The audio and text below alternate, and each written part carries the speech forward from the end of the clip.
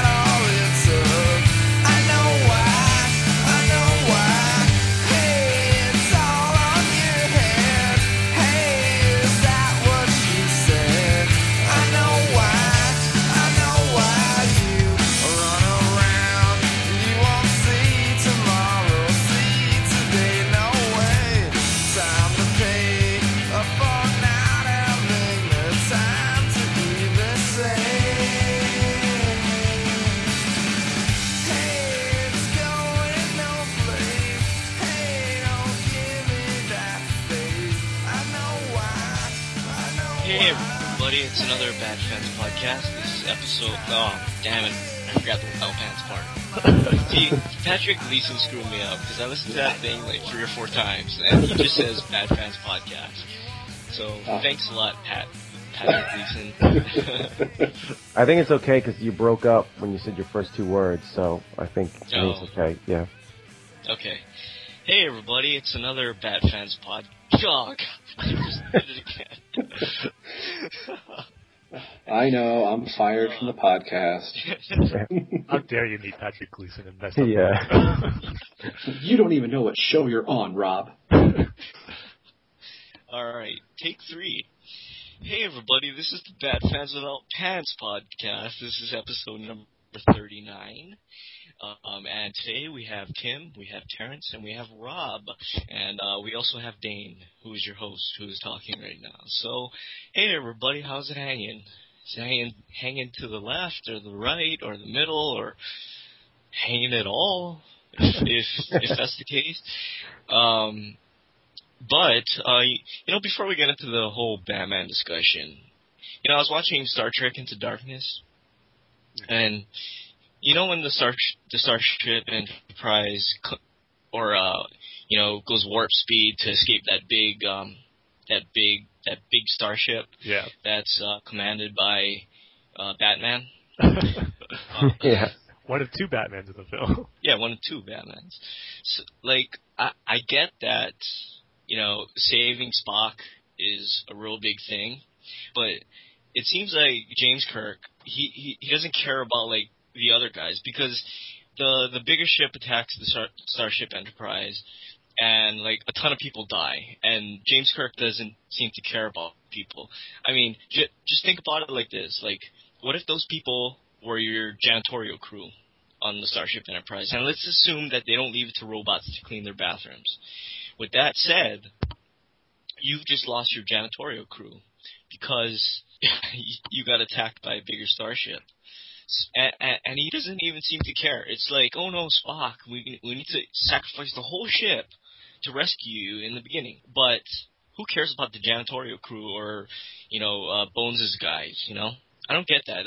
That's one thing I never got about Star Trek, because, a ton of people die, Kirk doesn't care. But, it's Spock.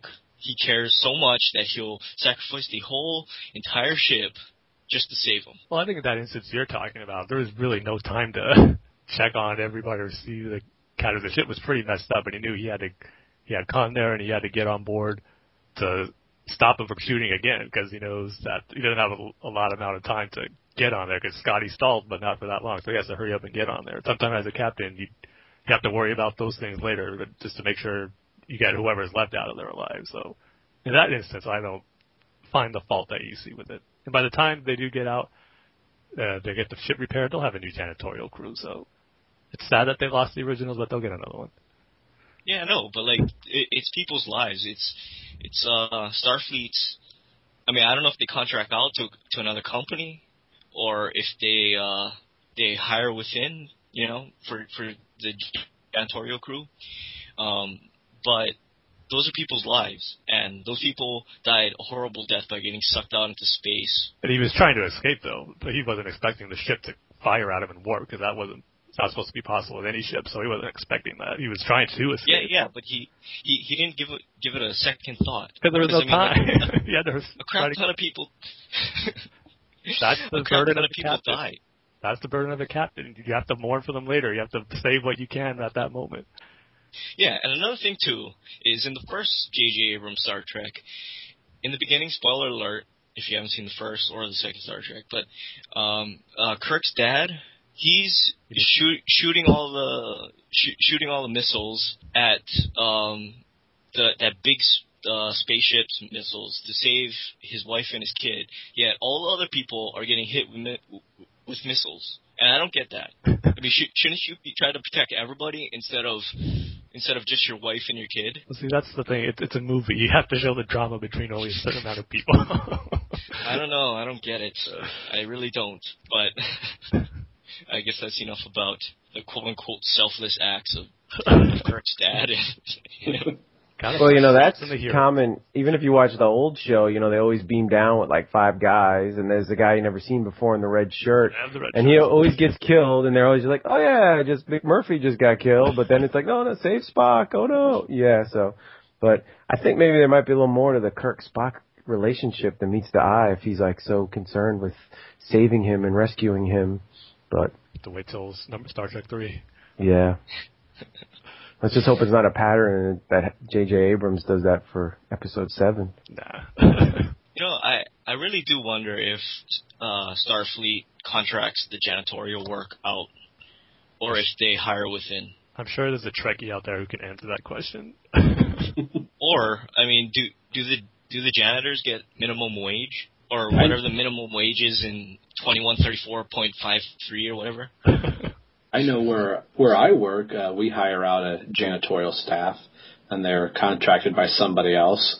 And when they're cleaning our bathrooms on break, we're like, you don't even actually work here. Get out of our bathroom. It's break time.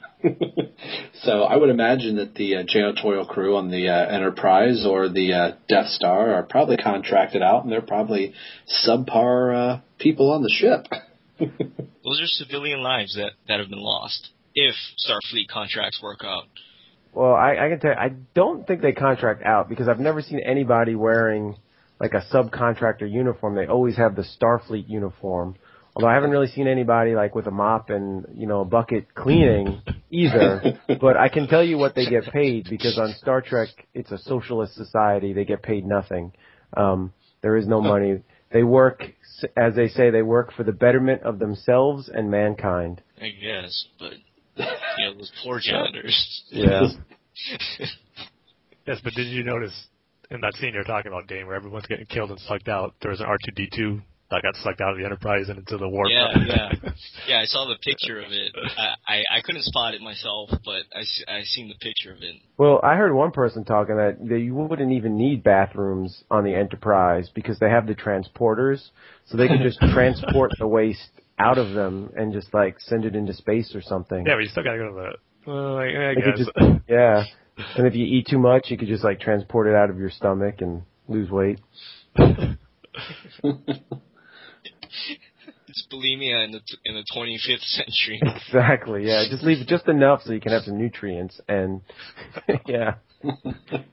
Any Star Trek fan listening to this right now is rolling their eyes and just groaning like, oh, what are they doing? Yeah. They know nothing. But anyway, this is a Batman podcast, so I think we should talk about some Batman. Where should we begin? Let's begin with our featured topic, which is going to be our favorite Batman memories. I remember this one time I was on the toilet with my Batman comic, and I dropped it in the toilet. I don't know. You do your. I was just about to ask, does that really happen? I was about to ask, were you in Walmart or Macy's at the time? Yeah. I was going to say, none of our stories could top that. But yes, our favorite Batman memories. I kind of figure since pretty much all of us except Dane are old men now. In our 30s, late 30s, early 30s, somewhere in there. Even the podcast is 39. Yeah, so we got plenty of Batman memories that we could share, so figured it'd be a cool conversation to talk about. So, I guess, Rob, you can go ahead and start off. You might have a recent one, I would think. Wait. Tim. Oh, what? Can I just interrupt you for a second? No, you can't. Well, then you're kicked off the podcast, just like Rob. I was watching the movie Oblivion. Okay. And, it's a pretty good movie, but the soundtrack is really good. I really like the soundtrack. Yep. You want to know why? Why? Because it's a ripoff of Hans Zimmer's Dark Knight soundtrack. Really? Oh, man. There's some motifs that sound almost exactly the same, which is... Isn't that kind of like plagiarism? Yeah, so it's like you like it, but then when you find out what it is, like, oh, I don't like it now. Yeah. Is Oblivion that Tom Cruise movie where it's like in the future? Yeah. Wasn't that plagiarizing WALL-E in some way? Because I saw the preview, I'm like, did I see this in WALL-E? I guess. It's like a future dead world, and he has to go collect stuff. Or No. The humans are on this spaceship or the planet or something, and they use Earth's water for fuel or something. I don't know. I can't really remember it because after they explain that, you don't really care after that because it's just Tom Cruise running and shooting a gun. How different. Yeah. Hey, on this podcast, Dane is kind of like Captain Kirk, and Tim is kind of like the Spock. So I think if we were in danger, like Rob and I would be killed and no one would care, but no, you guys can be Chekhov and Sulu, though. Okay. The pilot. That'll work. Course set in, Captain. Oh, we know who you are, Rob. That guy's Russian accent is so bad. I mean, he just hams it up. Yeah, he overdoes it so bad. Yeah. But anyway, back to our featured topic. Yes. Back to our Batman memories, not Star Trek memories. But, so, Rob, I think before we lost you, I was handing it over to you, so. Oh, where was I? No, I think probably my first memory or something that has always stuck with me was I got a book back in 1982, and it was called Batman and Robin, actually Batman and the Teen Wonder Robin in the Case of the Laughing Sphinx. And it was one of those Fisher-Price cassette tapes. It was about 45 minutes long. And I just played this thing over and over and over again until my dad was like, I get it. You like Batman and Robin. Can you please find something else to play? But I would just play this thing over and over again. And I realized probably in the last probably like a couple years I had found the book and dusted it off and was flipping through it. And I saw Jim Apato's name on there, and I'm like, holy cow, is that the same Jim Aparo? Because I thought, could it be from Death of the Family? No, it probably can't be. And the Batman and Robin look exactly the same. So that was kind of like my first, what I would consider first official comic book. But I just played the crap out of this thing to the point where, the tape wore down, it broke. So probably about 6 months ago, I found an MP3 file of it, and I had committed the story to memory. And what really stuck with me that it was basically the origin story of Dick Grayson. It starts with, the circus and Robin's first, he gets the costume and kind of gets sworn in, and his first night out on the town is fighting alongside Batman, but it's the Joker, Riddler, Catwoman, and Penguin, and each one of them had their own little like vignette in the story, and they all, team up at the end, and it was, really cheesy, really corny, but at the same time, that was kind of like the gateway thing, and that's just something has always stuck with me. It's kind of secretly one of my favorite Batman stories, as cheesy as it might be, but I'm trying to find it here. I wrote down, it's written, if my phone cooperates with me here, which is not going to, so I can't bring it up to tell you who wrote it, but... So you don't love it that much then, Rob. You don't remember. Yeah, I remember that Aparo wrote it, and it was, I just always really dug it, so that's probably a big memory that I wrote it, drew it. That was probably my earliest memory, and one that has constantly stuck with me. And you can, YouTube it and listen to it, so... Yeah, one of my ones I was going to mention, my earliest memories, is pretty much similar to yours, and I've talked about it to death on the show, Until Legend of the Batman. But just like you, I remember reading it a lot, but the one that just sticks out in my head the most is like when I first got it, I was around like 5 or 6, and I was reading the comic, like your story, it came with the audio cassette tapes. But then one night, the power went out, where we just lost all electricity. And then I just remember spending most of that night listening to the audio tapes on like a new Walkman that like, my family just got. I just kept listening to it over and over again, like for that night. And I just pretty much attribute all my early Batman knowledge to that moment, just listening to that audio tape, learning the history of Batman's origin and some of the other characters' origins. And like I did read that story a lot over the years as a kid, but just that one moment where that power went out, where I was just listening to it, sitting in my bed, just kind of taking it all in the dark, just getting familiar with Batman. So that's like one of my earliest Batman memories that I always look upon fondly, because I always look at that moment as where I started my Batman knowledge at. So kind of similar to yours. The audio of it might be a little cheesy now, but for sentimental reasons, I still love listening to it from time to time. It just takes me back to that moment. And I just found out mine was written by Andrew Helfer. So there you go. How about you, Terrence?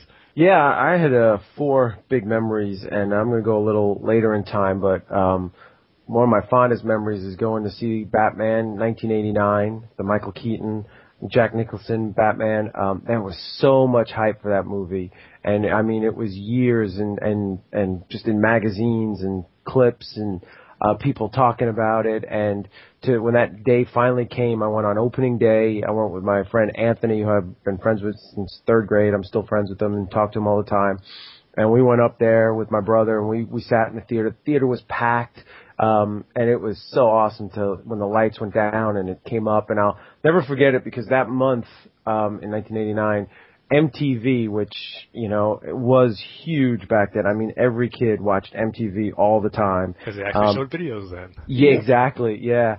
And they did a contest that month. It was called Steal the Batmobile Contest, and you could win the Batmobile. And I remember that. Yeah, I just YouTubed it. Then they had this commercial with Alexander Knox, like introducing it, and it comes up, Gotham City. This isn't a pretty place, but this isn't a pretty story, or something like that. And they had this whole thing, and the commercial's on YouTube. It's fun to see, and they played it constant. They played it like every commercial break, and you had to watch MTV all day long on a Saturday or a Sunday.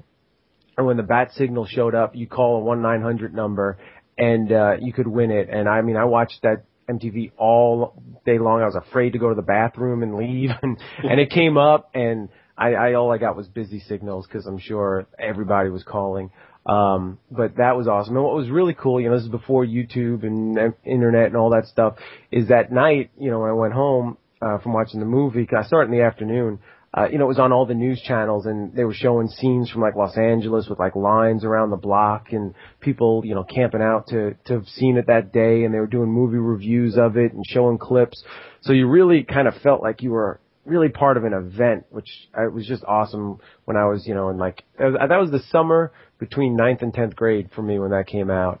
But my other memory, and as cool as Batman was in 89, and I've been reading the comics for about a year and a half up to that point, it wasn't my Batman. It was an awesome Batman. I loved it. It was so cool to see, but it wasn't the Batman that I saw in the comics. And the first time I saw that actually played out was the very first time I ever saw Batman the Animated Series, and just the opening, that opening blew me away, and I'm like, this is the Batman I know. He's got the right, uniform on, and with the gray and the blue, and he's got the white eyes that, change shape, and he's like a shadow in the night, and then when that lightning bolt struck and you see him lit up, I was probably like running around my room, or the house freaking out. And then my third memory that just blew me away was when The Dark Knight came out, because and I actually was on vacation when that came out, and that was just, there had never been a movie that opened that big before, and after Batman and Robin, and thinking that the Batman franchise was dead, and Batman Begins really didn't do that phenomenal in the box office. It did okay, and it did good in video sales to warrant, a sequel, but it wasn't some blockbuster. But no movie up to that time had ever opened like The Dark Knight. Even the number one movie at the time was Titanic, and that opened slow. That built up after a while. And I don't believe Avatar had been released yet. I think at the time The Dark Knight was the second highest movie Avatar all was the year time. after. Yeah, okay, yeah. So for it to open the way it did, it was just phenomenal, and I just had to go to the movies and see it, and just to see all those crowds and all those people. I mean, people were lined up, to wait to get in and wait to get their seat, and movie theaters were showing nothing but The Dark Knight on all the screens, and they were having extra hours and showing it at like 3 a.m. Yep. And it was just so awesome to be a part of that and know Batman was back and he was on top, and all these people had come out for it. And from where it had been, when I left the theater with Batman and Robin, I really thought like, all right, I may never see another Batman movie in my lifetime, and to just be a part of all that hype, it was so phenomenal. It was a little bittersweet that, Heath Ledger was, had passed away and wouldn't be in a sequel, but it was awesome that his work that he did do was so celebrated. And then my fourth biggest memory is, when I met my wife. She had already had 2 children, so I, when we got married, 2 stepdaughters, and my youngest stepdaughter was probably about 5 at the time, and getting to know her, and she is really, really smart, like kind of scary smart. And she just did not go for any kid shows like Dora the Explorer and that kind of stuff. Just bored her. She had no part of it. Like, this is just dumb. And so I was watching Batman, and she's kind of like, well, what's this and what's that? And just having all the characters, and especially Brave and the Bold, which was a little bit more geared for kids. She'd be like, well, who's that guy? And I'd be like, well, that's the Penguin. Well, who is he? And, and I had, 25 years of comic book reading and cartoon watching, the knowledge, and so she was fascinated by who they were and what their origins were and where they came from. And it wasn't like Dora, where it was like, oh, that's just some random person. It was like, oh, this is the Joker, and he's got 70 years of comic book history I can tell you about. Some of it not till you get older, but and so that was like a real bonding experience with both my stepdaughters, because they both got into it. But it was, I always think of Batman and the superheroes as kind of one of the things that kind of brought us together and really kind of bonded us, and it was pretty awesome. So those are my 4 biggest Bat memories. Yeah, that's awesome. How about you, Dane?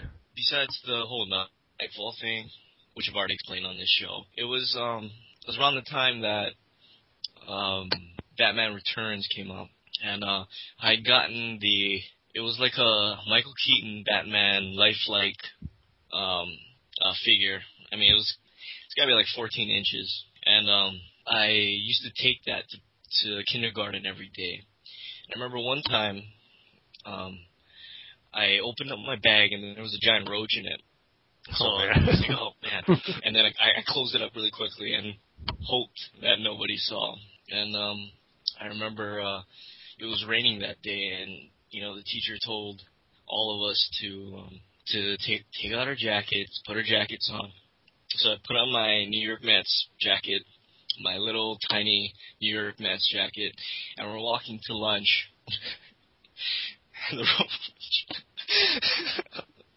And the roach crawls up on my neck. Oh, man. But that's my earliest memory with Batman. But, it's like most besides that, it's got to be, just playing with my dad.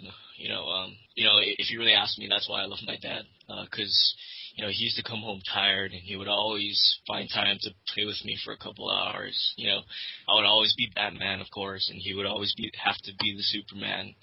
And, that's some of my best memories. So probably that. That's Cool. awesome. Yeah. Yeah. I know for me, a few more kind of going with like the whole, I guess, family theme. One thing that sticks out to me, because I could probably list a bunch of Batman the Animated Series memories, but the one that I'll always remember is that the first time it premiered on the weekdays was Heart of Ice, and I just remember watching it like after school, and then like both my parents were watching it too. It's kind of like that thing to like see what your kids are watching to make sure it's like not too violent or whatever. But I just remember the reaction afterward was like, "Whoa, I can't believe how good that episode was, and just how great the show was, and how like the story was so well written, how like adult oriented it was, where we enjoyed it so much." It was like they seemed like more excited than I was after that episode. I just remember my mom being like not obsessed with Mr. Freeze, but just really like she became like he became her favorite Batman character even more than Batman after that episode. Even till this day, she still brings up that last scene with the snow globe and the ballerina figure dancing, and that whole moment with Mr. Freeze. She even to this day kind of asks me sometimes, we have to come and watch it together. I haven't seen that episode in years. I want to watch it again. So Dora. It kind of gets it every time. So just like having that experience is like, well, my parents actually really liked something that I really liked, like maybe more so than I did at the time. But it was just cool to hear, like to have that where they enjoyed it just as much as I did. Out of all the Batman the Animated Series episodes that I watched for the first time, that one always sticks out to me too. Like a one for me is going. I had a set of cousins that we would go over to their house in the summer. Then midway through the summer, we'd kind of go back and forth between each other's houses and kind of, hang out for like a week or two or something like that. And it was always interesting going to somebody else's house that lived farther away that, I wonder what channels you get. And they were one of the first ones to have cable and go, I don't even know what cable is.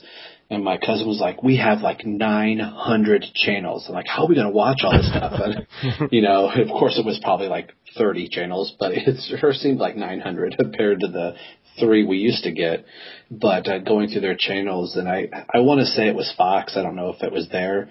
And I remember him saying, we got a Batman channel. I'm like, you don't have a Batman channel. He's like, every day at 4:00, a live cartoon is on. I'm like, live cartoon? What are you talking about? And it was the 66 Batman TV show.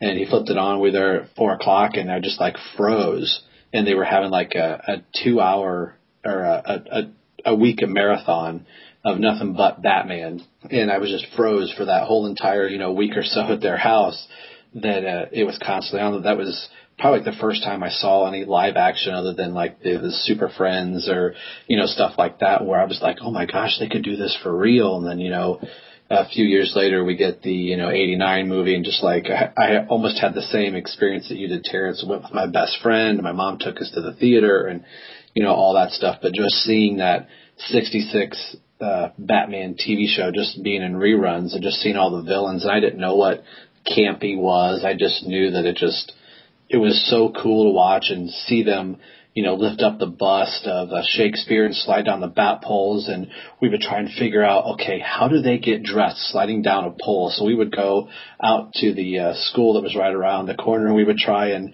okay, you hold these sweatpants, and I'm going to see if I can slide down this pole and, get dressed. And like you could kind of get one leg in the pair of sweatpants and maybe fall and almost break your arm.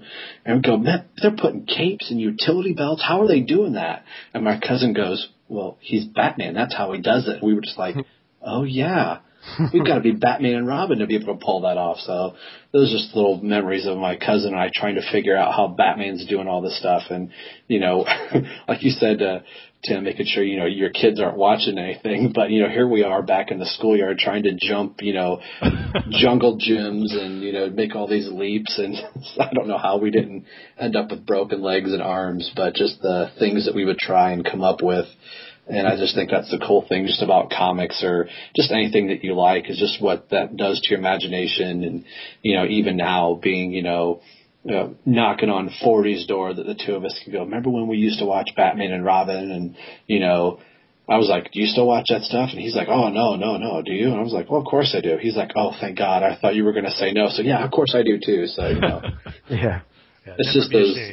Yeah, it's just those cool connections that you make with people that you find out like, wow, you had the same experience that I do. And, being here at this comic convention going, all of us are in the same room, all liking the same thing. You don't have to explain anything to anybody. You can just look across the room and go, hey, man, nice shirt. Like, you too, buddy, Yeah. So those are the type of memories that, I just think of that, brought me to where I am. And, all those pieces had to get in the right place to end up here. So I wouldn't trade any of those memories or jumping off jungle gyms, trying to put on a pair of sweatpants on a pole. So yeah, that's what's great. I mean, as cool as it is being fans still of Batman and comics and all that. Now, it's the one best part about being a kid when you're into that. Just the stuff you either read or see, like you get to play with your friends and all that, like try to act it out afterwards with, like you said, Rob, having good imaginations.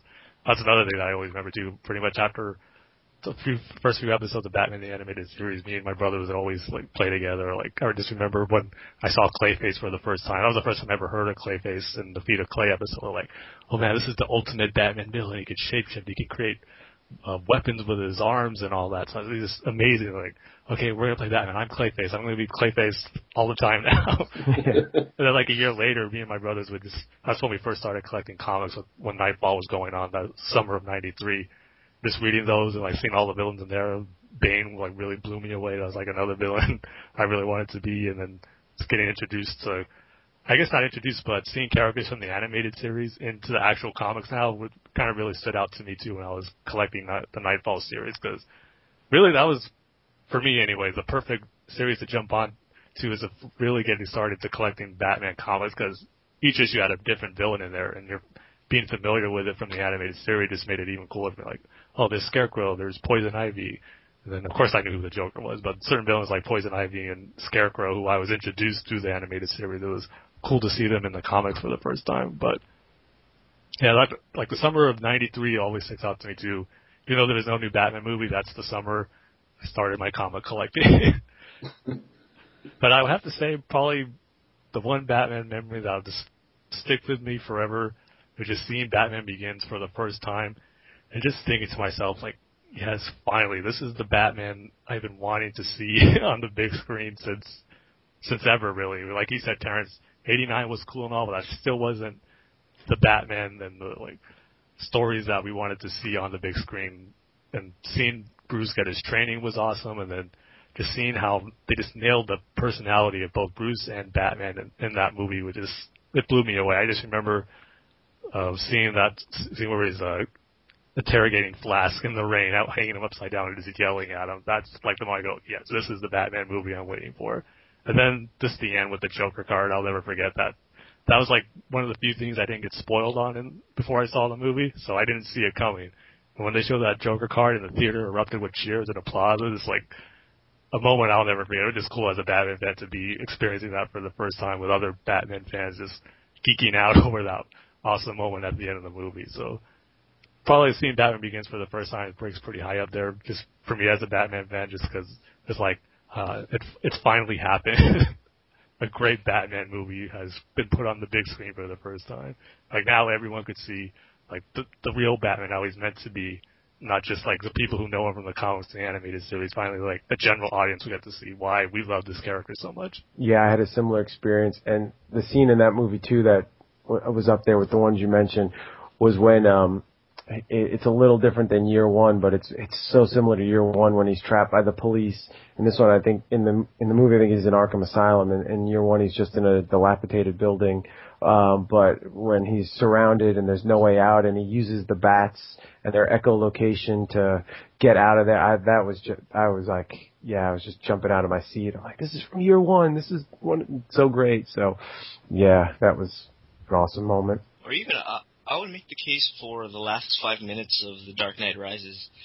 I mean, especially that, when not Alex, Alfred looks up and the camera cuts to Bruce and he's all smiling and stuff. Yeah, I would agree with that too, because for those who weren't spoiled on it, I just remember myself sitting there thinking, oh man, is Batman dead? Is Bruce dead? Is no one going to show him? Is he going to come back? It's that anticipation to waiting, and then it finally happened.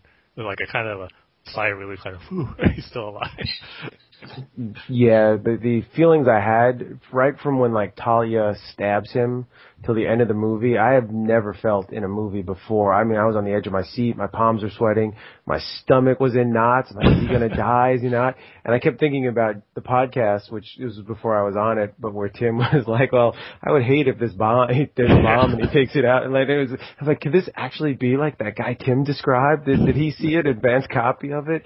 And I'm like, is he cause I didn't know anything about the ending. I mean, I knew Talia was the reveal of that. But other than that, I knew nothing. So I kind of thought he was going to kill him, and I was just like going crazy. And I was also scared because I was like, oh, please don't give us, one of the endings like Memento and The Prestige and what was that other movie he did with Leonardo DiCaprio? Inception, yeah, where it's like, maybe it is, maybe it isn't, maybe it does, and then no one knows the ending. I'm like, please don't give it. Just give me something concrete.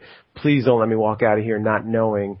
And so, that was, my wife even said, she's like, I've never seen you like that. I thought you were going to like burst into tears. Like, no, I wouldn't do that. And then like, meanwhile, I'm like, yeah, I thought so too. Yeah. That's funny you said that. I had the same reaction, and my wife actually reached over and grabbed my hand towards the end of the movie, and she kind of like squeezed it. And I was like, "What are you doing?" And she just kind of like tilted her head. She's like, I know what you're feeling right now. I'm like, no, I'm not. Not that I don't know if I felt that I could cry or I just was so like, you can't end the movie like this. And just seeing Alfred at the gravesite and crying and everything, I'm like, oh, we can't end on this, And then you just like that look of like, as soon as Alfred is sitting there drinking his tea, I'm like, he's there. That's what Alfred wants. So, and just that you said, just the wave of emotions, and your stomach is in knots going, oh, I don't want to walk out of this theater being ticked off, You mentioned something about Batman Begins. It was almost like between watching Batman Begins and The Dark Knight, like it was almost two different movies, but in the same universe. I saw Batman Begins. I think I was actually going through the internet. I had no idea that they were making another Batman, and it was like a week before the movie was released. I'm like, how did I not know this? So I saw it on like a 6 o'clock, and there was like 12 people in the theater, and I remember thinking, gosh, this movie sucked, and I didn't know it.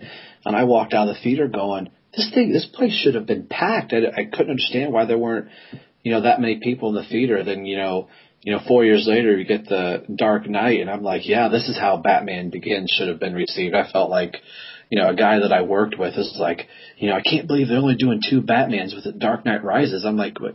You didn't see Batman Begins? He's like, what are you talking about? What? Have you guys come across anybody like that still thinks it's just, The Dark Knight Rises? No, I was surprised when you said that. Like, wow, I really didn't think there was people out there like that. But now I know there is, because you just think the Dark Knight trilogy now after Rises, but apparently not everyone knows. Hey, another Batman memory, which also from the Dark Knight Rises, and it kind of reminded me. A kid in school today had a shirt that said Bane Chiropractic, and then underneath it said give your back a break, and it had Bane's mask on it. But the scene where Bane lifts Bruce and Batman and breaks his back or dislocates his back right out of Nightfall, that was, yeah. I mean, once again, I like jumped out. I literally like jumped out of my seat in the movie theater. I could not believe I was watching that, and it was such like an homage to, I felt, to all the fans, all the true fans who've been reading the books and, care about the character. That was like, I felt like that was put in for us, like, so, and I think a lot of other directors and stuff might not have done that, but it was just so cool that was there. Yeah, I remember talking to my parents. They saw it like a couple of weeks after that, and one of the first questions my mom had, she's like, did anything like that ever happen to Batman in the comics? And I was like, yeah, that's a big beat. And Nolan kind of sounded like at first that he might not do, I can't remember what he exactly said, but kind of gave the impression like, no, we're going to do our own thing. So, like you said, that was just one of those things where I was like, yes, they referenced, The Dark Knight, or The Dark Knight, Nightfall. So I thought that was cool that, some people that may not have been comic book fans got, a taste of some of the stuff that, as comic book fans have been, wanting to see for so long. Yeah, totally agree. That was another highlight of seeing The Dark Knight Rises for me too. But now we're just hoping with Batman, Superman, or Man of Steel 2, we get new good memories for seeing a Batman movie, and it won't be Batman and Robin all over again, which I highly doubt it will. But hopefully new memories will be created with a new set of movies or whatever they're going to do it. At least one team up, we know for sure. I was too young to really notice, but when Batman and Robin came out, was George Clooney, or was he just, the guy that you saw on TV? No, he was a huge star. He was a big time star. Yeah. There was a piece they did on Entertainment Tonight where they're in the, I don't know if it was Skywalker Ranch or wherever they were at, but he was doing like some voiceover work, and they were interviewing him there, and he's like, well, I'm finishing up doing my, what do they call it, ADR or something like that.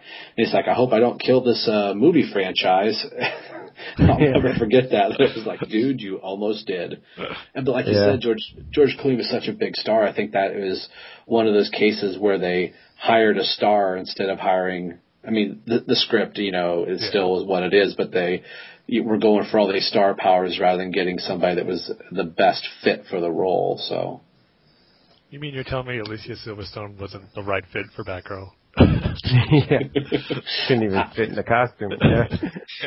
I never got that why they were calling her, fat girl. I thought she looked pretty hot in the costume. I mean, she couldn't act worth a darn in it, but I didn't think it was that bad. I kind of found her kind of attractive in the outfit, personally. I think there were rumors out that she just couldn't fit in the costume. And I guess fat in Hollywood is not fat in the real world. And they had to put Vaseline on her and stuff to squeeze her in there. And a lot of what you see is stunt doubles and stunt women actually. But, I don't know. But, George Clooney was in that From Dusk Till Dawn with, Quentin Tarantino. I thought he was pretty badass in that movie. I thought he was really good. So I was really looking forward to Batman, and boy, was I shocked. But he had been on ER for a while up to then, so he was a big-time star. I'm sure if we ever did a painful Batman memories topics, that's going to all be our seeing Batman and Robin in the theater. And that's one I've still tried to watch that I've thought, there's got to be some redeeming qualities to it. And usually when the movie ends, I'm like, there, they got something right. Yeah. I was about to say that. The only thing worth watching is the end credits. Just because it's over. Maybe Mr. Freeze's helmet. That was pretty cool. No, even that I didn't like. I thought Freeze looked good in the movie, and I thought Poison Ivy looked good, but she had one good outfit where she actually looked like Poison Ivy. The scene where that auction, whatever, where they used the bad credit card. She actually looked like Poison Ivy there. I'll give it that. I just remember the guy behind me when the back credit card comes out. He's like, "Oh my God!" It was just extremely loud. You could hear some other snickers, but I'll never forget that. Every time I see somebody pull out a credit card to this day, I just hear that guy going, "Oh my God!" Yeah. And well, to pull the show back to a positive, another great memory was the Nightfall.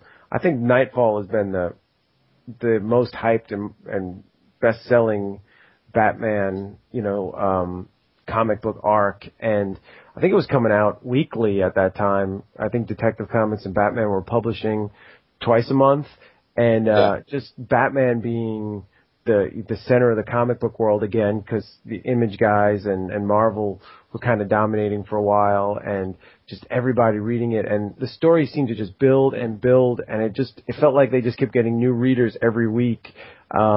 And of course you'd go in and you'd see books from part one selling for $30, and you think, I'm going to be a millionaire, and I've got this great story.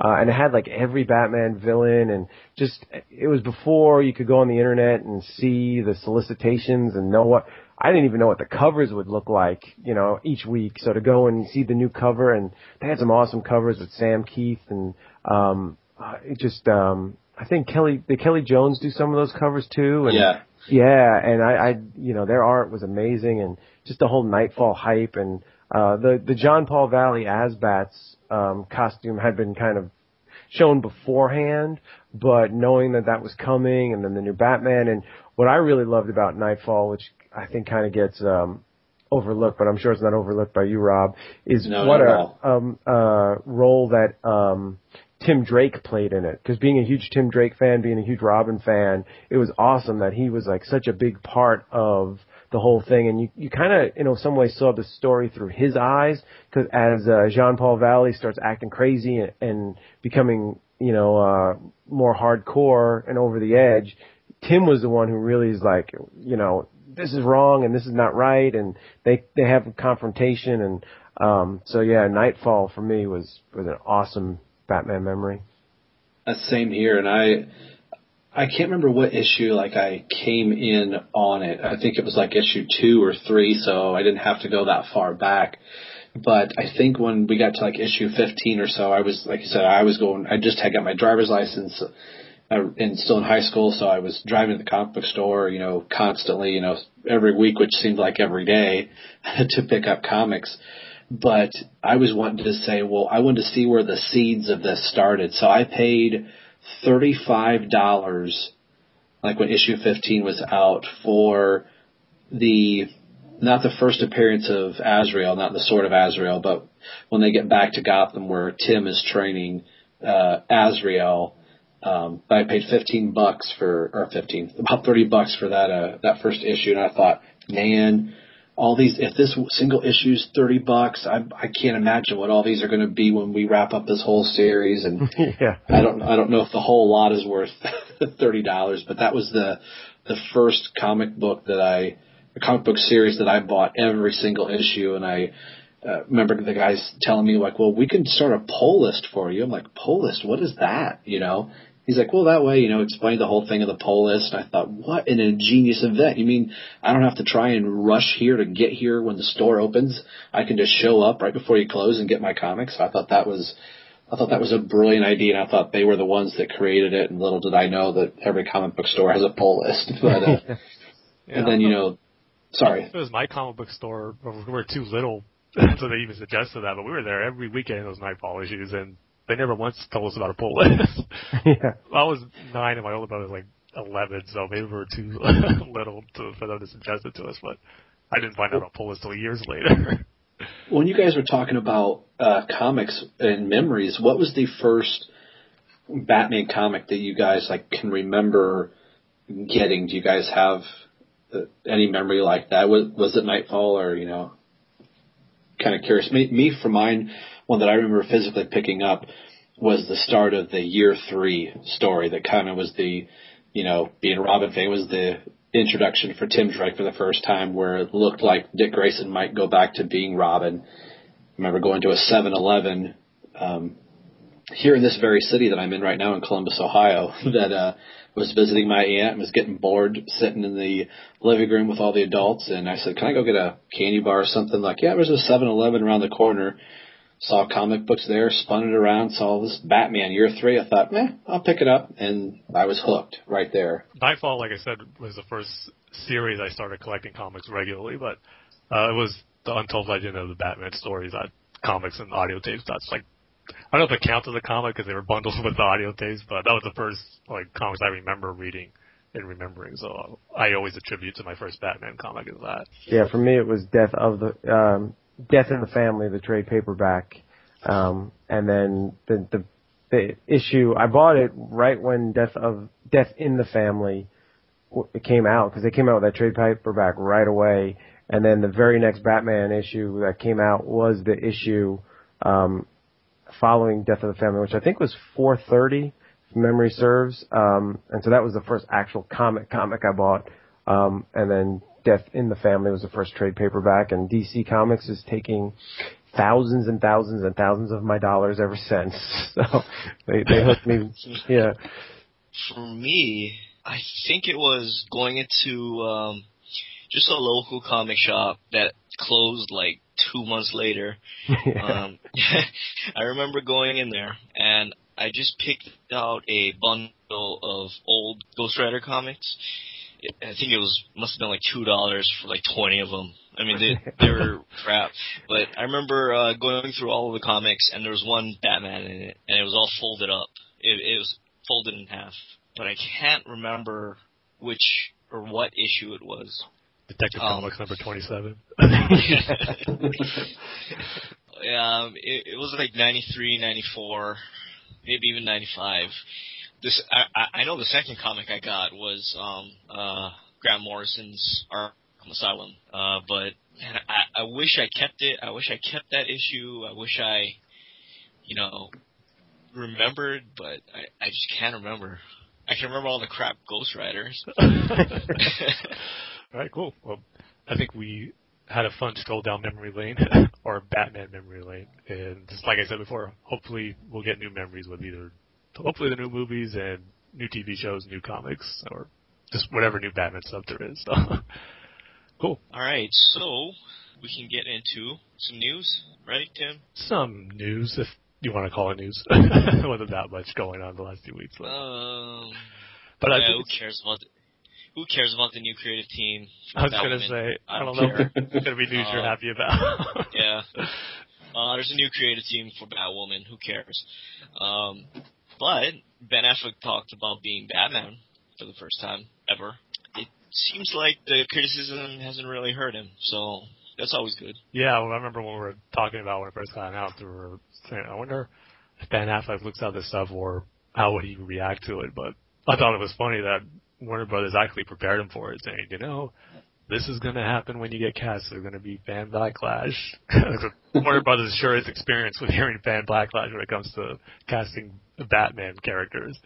So I thought it was funny that they prepared him. And just his reaction to when he read the first comment from what he heard, where he's like, no.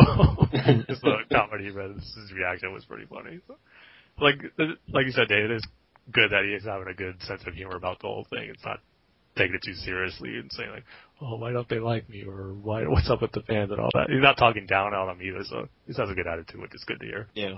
Did you guys see his appearance on Jimmy Fallon, the whole thing? Yeah, I saw that he was going to be on, and I ended up taping it thinking, I wonder if he's going to say anything. I almost felt like I was back in the 89 days when Michael Keaton would go on talk shows. He could talk about Batman. That's kind of how I was, and I had forgotten that I DVR'd it, and I saw the clip online, and I was like, oh, crap, I DVR'd this thing. So after watching the clip, I wanted to see the whole, entire interview, see if he talked about it anymore. But I thought that was cool that he talked about it. It was kind of, I wouldn't say lighthearted, but he sounded really serious, like he's got an idea of what he had and what he would like to do with the character, what Snyder wants to do. So I'm kind of pumped for it now after kind of hearing him talk about it. Yeah. Oh, sorry. I'm sorry, Terrence, go ahead.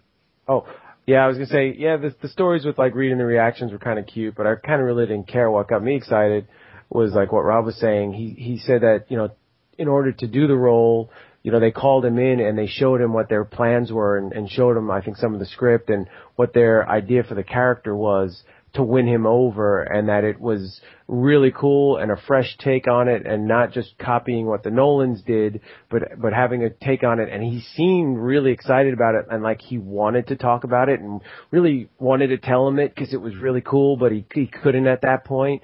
And so that got me really excited. Like, yeah, they got something good here. And I think if they, had called him in and the idea was crap, I don't think he would have done it. So I was more excited by those comments than, him reading an internet reaction or something like that. Yeah, I was just going to say, like you said, Rob, after seeing it, I've always kind of been in the middle of the Ben Affleck thing. I don't hate it. I don't think it's great either.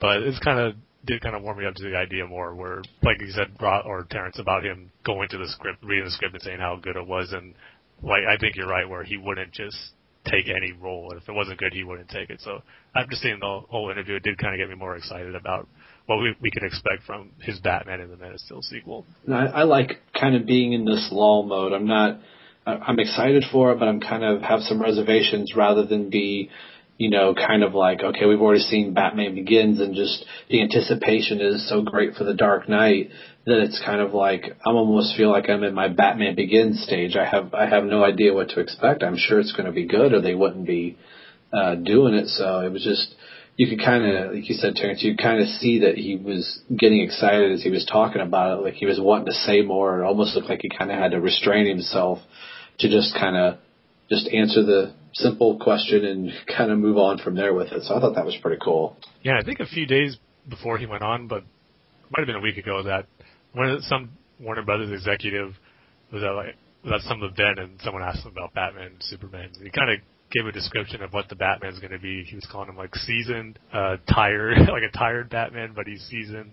And he said something else. I can't remember exactly, but to me it kind of sounded a little similar to like a Batman that we kind of saw in The Dark Knight Rises, except this one had years of being Batman instead of how it was in Dark Knight Rises where he missed those 8 years. So I don't know, this kind of got me thinking, is it going to be something similar like that where he's been doing this for a while and he kind of doesn't want to do it anymore, or is it just going to be where he's done it for a while, he's experienced, and it's not really where he wants to quit, but he's just like mentally and physically, I guess, drained or whatever, and is Superman going to kind of revive him in the movie, like to have that renewal of being a crime fighter again?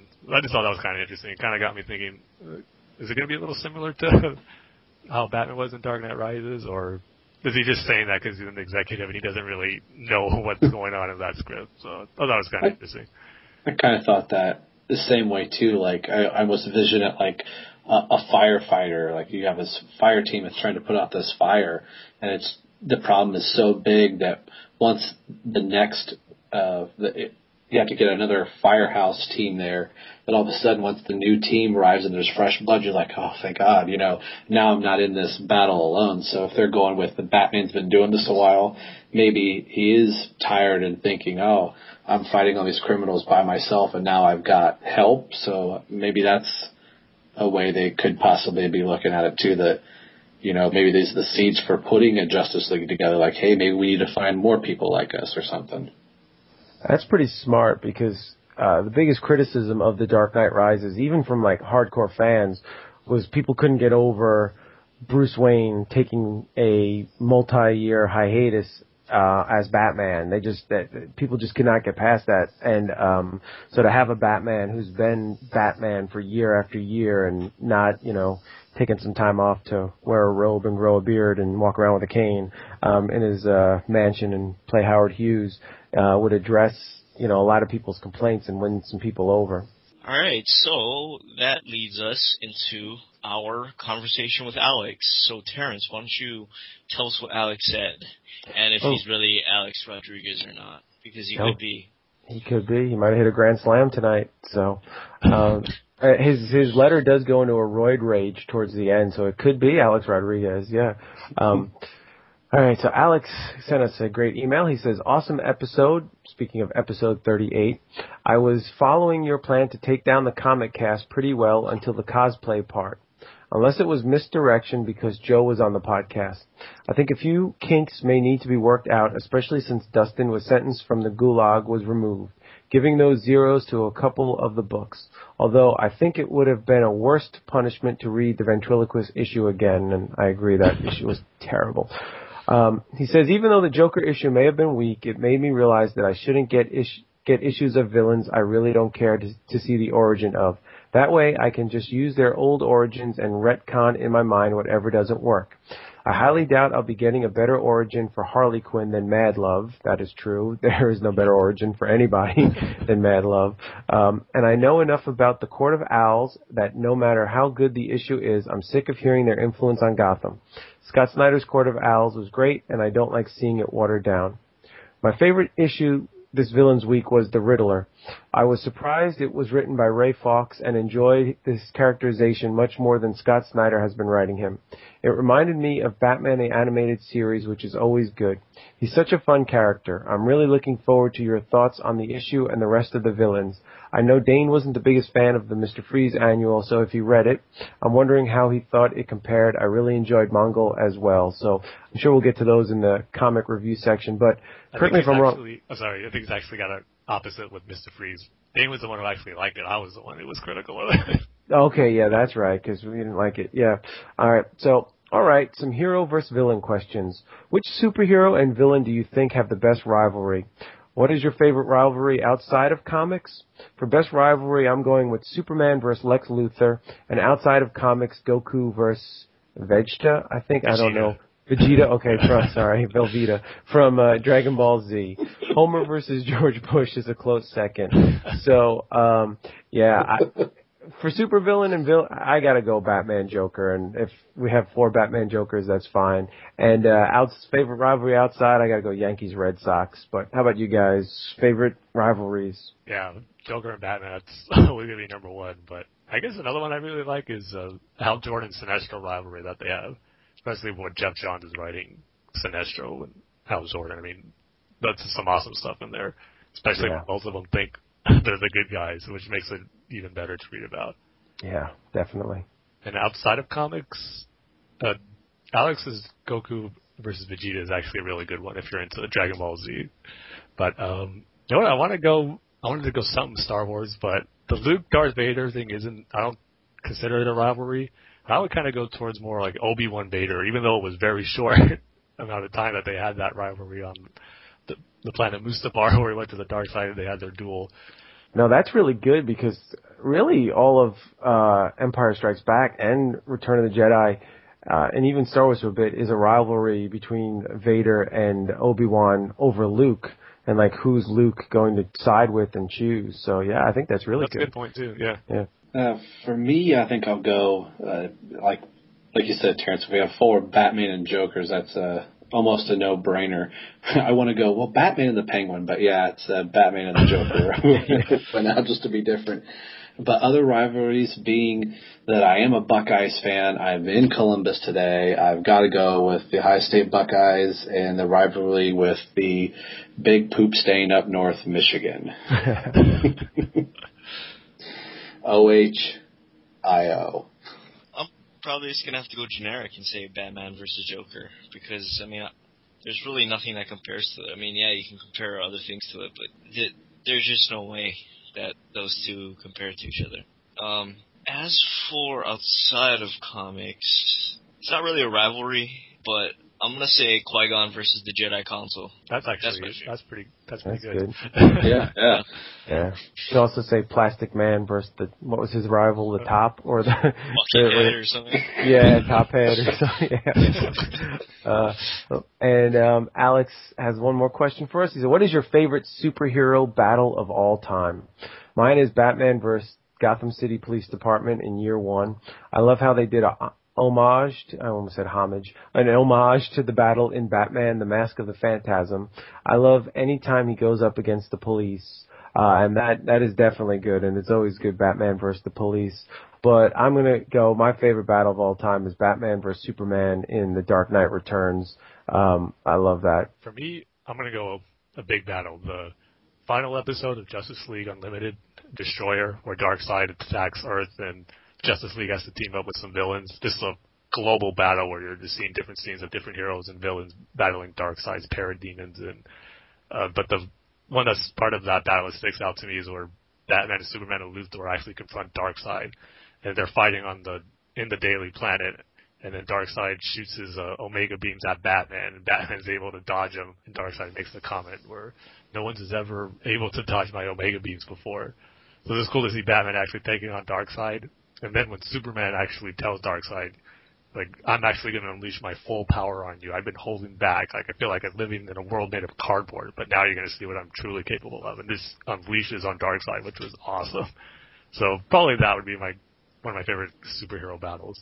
One of my favorite superhero battles, and I may get booed for saying this, but I just recently watched, I'm probably going to get the title wrong, but the animated movie, the Superman and Batman with the Supergirl, where he's fighting Darkseid.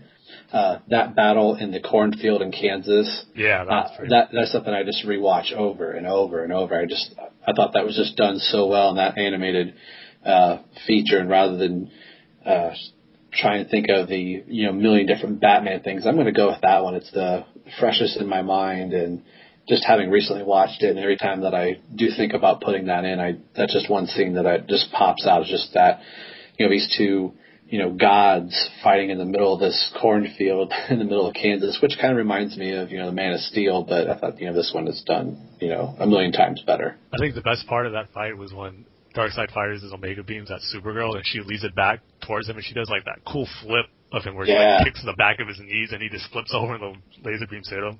Yeah. And for me, it wasn't much of a fight as much as it was one person beating up the other person. But I'm going to go with Jason versus Joker at the conclusion of Death in the Family. There's something just so brutal about it that, freaking 15 years after reading it for the first time, I just can't get over. So I'm probably going to go with that. Especially those panels where you see Jason's face as Joker hitting with the crowbar on there. Yeah. Like those stuff that sticks with you. Yeah. All right. And so that was our conversation with Alex. So Alex, thank you very much. And go back to taking steroids and hitting home runs for the Yankees. And we look forward to your next letter. Well, you can. Your arbitration hearings on September 1st. Yes. Yeah. If you need some character witnesses, we will be there for you.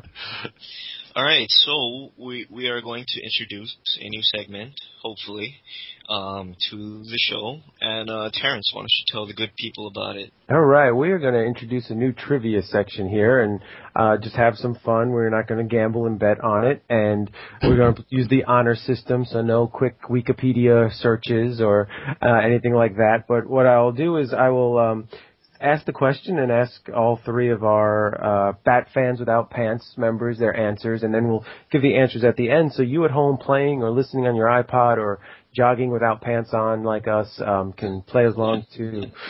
So first, and we will go by age today. So Rob will answer first, then Tim, and Dane will, being the youngest, will get the most time to think of his answer. I have to say, Terrence, when you first said this idea, I was like, oh, this is pretty cool. But then I got scared, like, oh, what if we show that we're bad Batman fans and we don't get any of them right? Yes. Well, it'll be part of the fun. Staying up late to do a Batman podcast just shows you're a Batman fan. So, yeah. Regardless of my trivia questions on that. But ever the perfectionist, Tim, I guarantee you'll do well. All right. So, question number 1. Stephanie Brown, a.k.a. Robin, a.k.a. Batgirl, missing person, and also the spoiler. Her father was Arthur Brown, the criminal known as Clue Master. So in what decade did Clue Master make his first comic book appearance? In the 60s, 70s, 80s, or 90s? So Rob, when did the 90s. Clue Master? Rob says the 90s. Tim? I'm going by how sure Rob sounded. I'm going to say the 90s. Tim says the 90s. Dane, what do you say? I'm sorry, I missed the question. Stephanie Brown, a.k.a. Robin, a.k.a. Batgirl, a.k.a. Spoiler, now a missing person on milk cartons. Her father was Arthur Brown, the criminal known as Clue Master. In what decade did Clue Master make his first comic book appearance? The 60s, 70s, 80s, or 90s? Just to be original, I'm going to say 80s. 80s, all right. Question number 2. Which Batman femme fatale made her comic book, let me try it again. Number 2. Which Batman femme fatale made her comic appearance first? So which one of these appeared in comics first? Poison Ivy or Talia al Ghul? Rob, what do you say? Which came first, Poison Ivy or Talia al Ghul? I'm going to say Poison Ivy. Poison Ivy. Tim, what do you say? I'm going with Poison Ivy also. Poison Ivy. Dane, Poison Ivy or Talia al Ghul, which came first? Ivy. Poison Ivy. And third and last question. Which comic book character was the first to appear in comic book publication as Nightwing? So who was the first Nightwing, and not in New 52 continuity, but in actual publication date?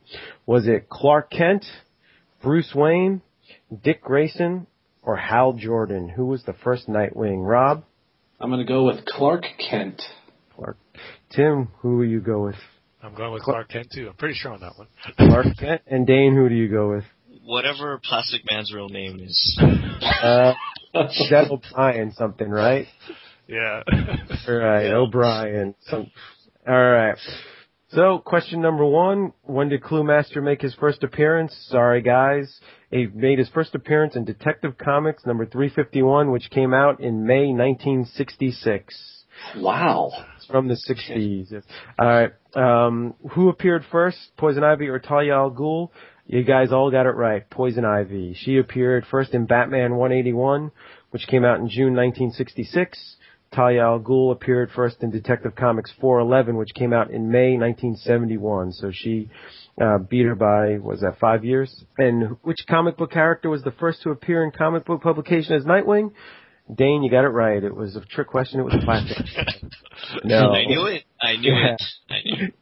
Just kidding. You guys are good on that one. It was Clark Kent. He appeared in Superman 158, which came out in January 1963, and he in the bottled city of Kandor. Clark Kent took the persona Nightwing, kind of modeled on Batman, and Jimmy Olsen was Flamebird. And then later on, another hero, Van Zee, Superman's cousin in Kandor, took on Nightwing, and then later on, Dick Grayson took the identity as a tribute to Van Zee. So, good job, guys. The only one I wasn't sure on was the Clue Master, but Rob answered it so quick. 90's like, oh, okay, so that has to be. Yeah. I blame you, Rob. Yeah. Sorry, I didn't know that. I guess I just assumed when Robin got his series that, Stephanie Brown, okay, well, her dad, Clue Master. I didn't realize he had a life before the Robin series. Shame on me. And in all fairness, these were all three questions that I got out of the while reading the Batman Encyclopedia on the toilet, as a matter of fact.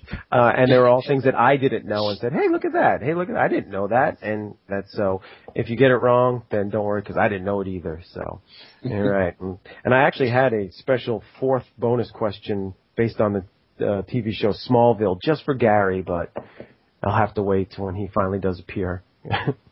So what do we win? You win, let's see, a Bob the Goon action figure, limited edition, with 2-pack Bob the Goon and Plastic Man combo. It'll be in the mail shortly, as soon as they make one. That'll be the day. That combo pack. I think more people will recognize Bob the Goon, though. Yeah. Except Dane. All right, so Terrence had to leave because he doesn't love you. He loves sleep more than he loves you. So we can get into our comic book reviews. And like we say all the time, there's going to be a lot of spoilers. So if you haven't read your books, you might want to come back to this part of the podcast because nobody wants to be spoiled, especially like when you're standing in line for a movie and somebody yells out the ending to The Dark Knight Rises. Or The Empire Strikes Back. Or Empire Strikes Back, or Marley and Me. Marley. The three classics of cinemas. Yes. Whatever happened to Owen Wilson? Like he doesn't make movies, huh? Or he doesn't make as much movies as he used to, right? I think it was Marley and Me. Is what happened. Yeah. Get him in. Yeah, I'd probably stop making movies if I was forced, if my co-star was a dog. But for this episode, we are covering the weeks of September 11th and September 18th. For September 11th, we have Batman number 23.2 Riddler, Detective Comics number 23.2 Harley Quinn, Batman the Dark Knight number 23.2 Mr. Freeze, and Batman and Robin number 23.2 Court of Owls. For September 18th, we have Batman number 23. I'm not going to say the 23.3, it's 22 point whatever anymore. I'm just going to say Batman Penguin, Batman and Robin, Ra's al Ghul, Batman the Dark Knight Clayface, Batman, or Detective Comics, Scarecrow. So, first I should say, I didn't read any of the comics for the past 2 weeks because I'm kind of over Villains Month, and rather than, buy them and complain about them, I just prefer to save some money and, I'll pick up the next issue of the Bat books when the month of September is over. So, our rating scale for this week is going to be how many evil, rabid, demonically possessed animals can Patrick Gleason kill with 2 shotgun shells. So, for September 11th, let's go with Rob. Rob, where do you want to start us off at? Let's start off with the Riddler, as I think Tim and I have different views on the Riddler issue. I enjoyed this one. it kind of reminded me, I think, was it Alex? I think I said kind of reminded me of the animated series Riddler, and I think that kind of did too. I liked kind of how he spoke throughout the issue. It was kind of all in riddles, and it was just kind of asking all these different riddles to people that he was kind of coming up against, and going back into Wayne Enterprises where he was, fired from.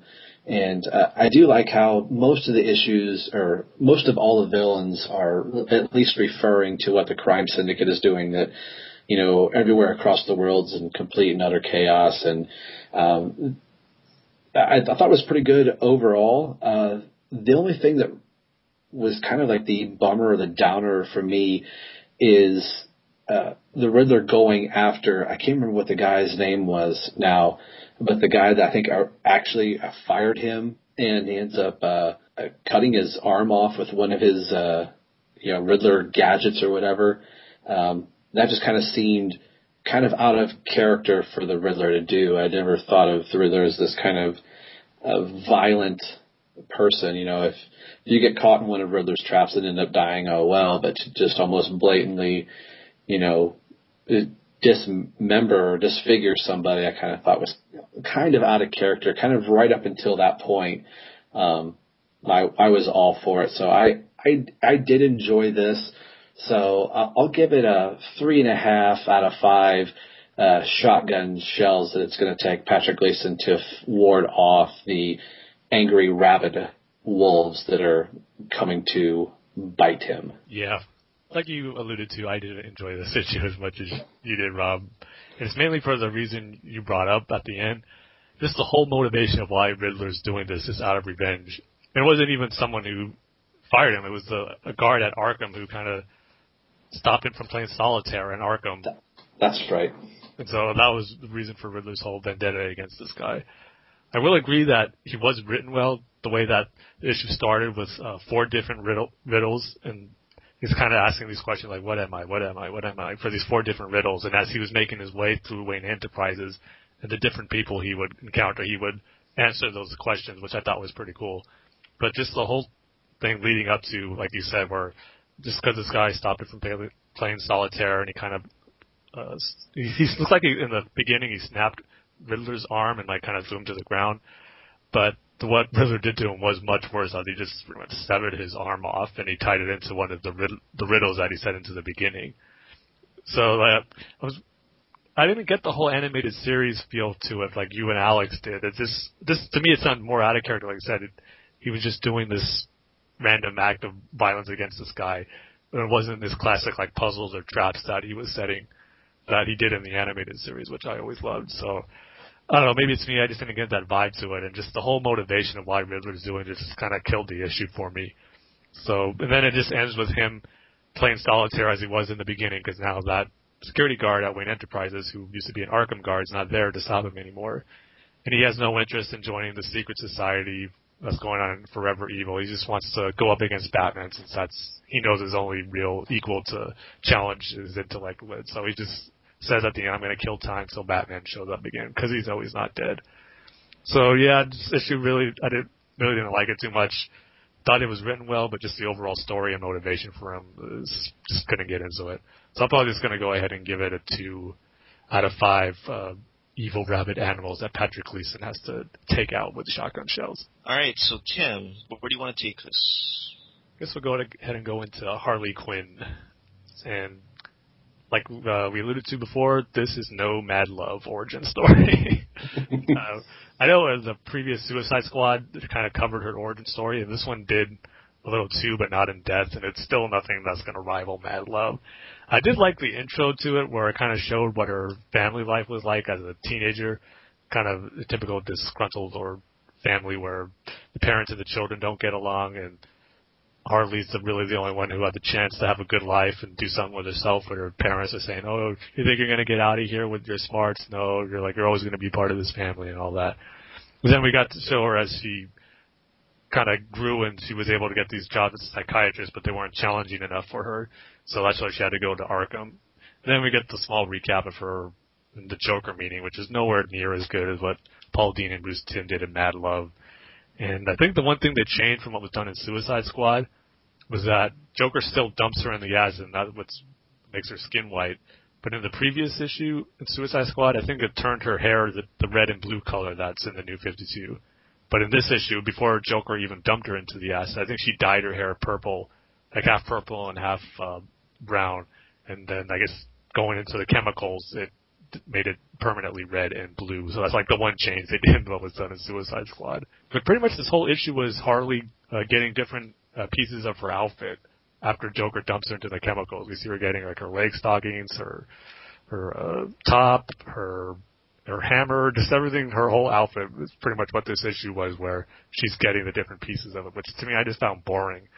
Then the whole big thing at the end is that she's giving away what looks like to be these Nintendo DS to a bunch of kids and people, and then it just turns out that her master plan was that all these video game handheld devices are actually bombs, and she sets it off at the end.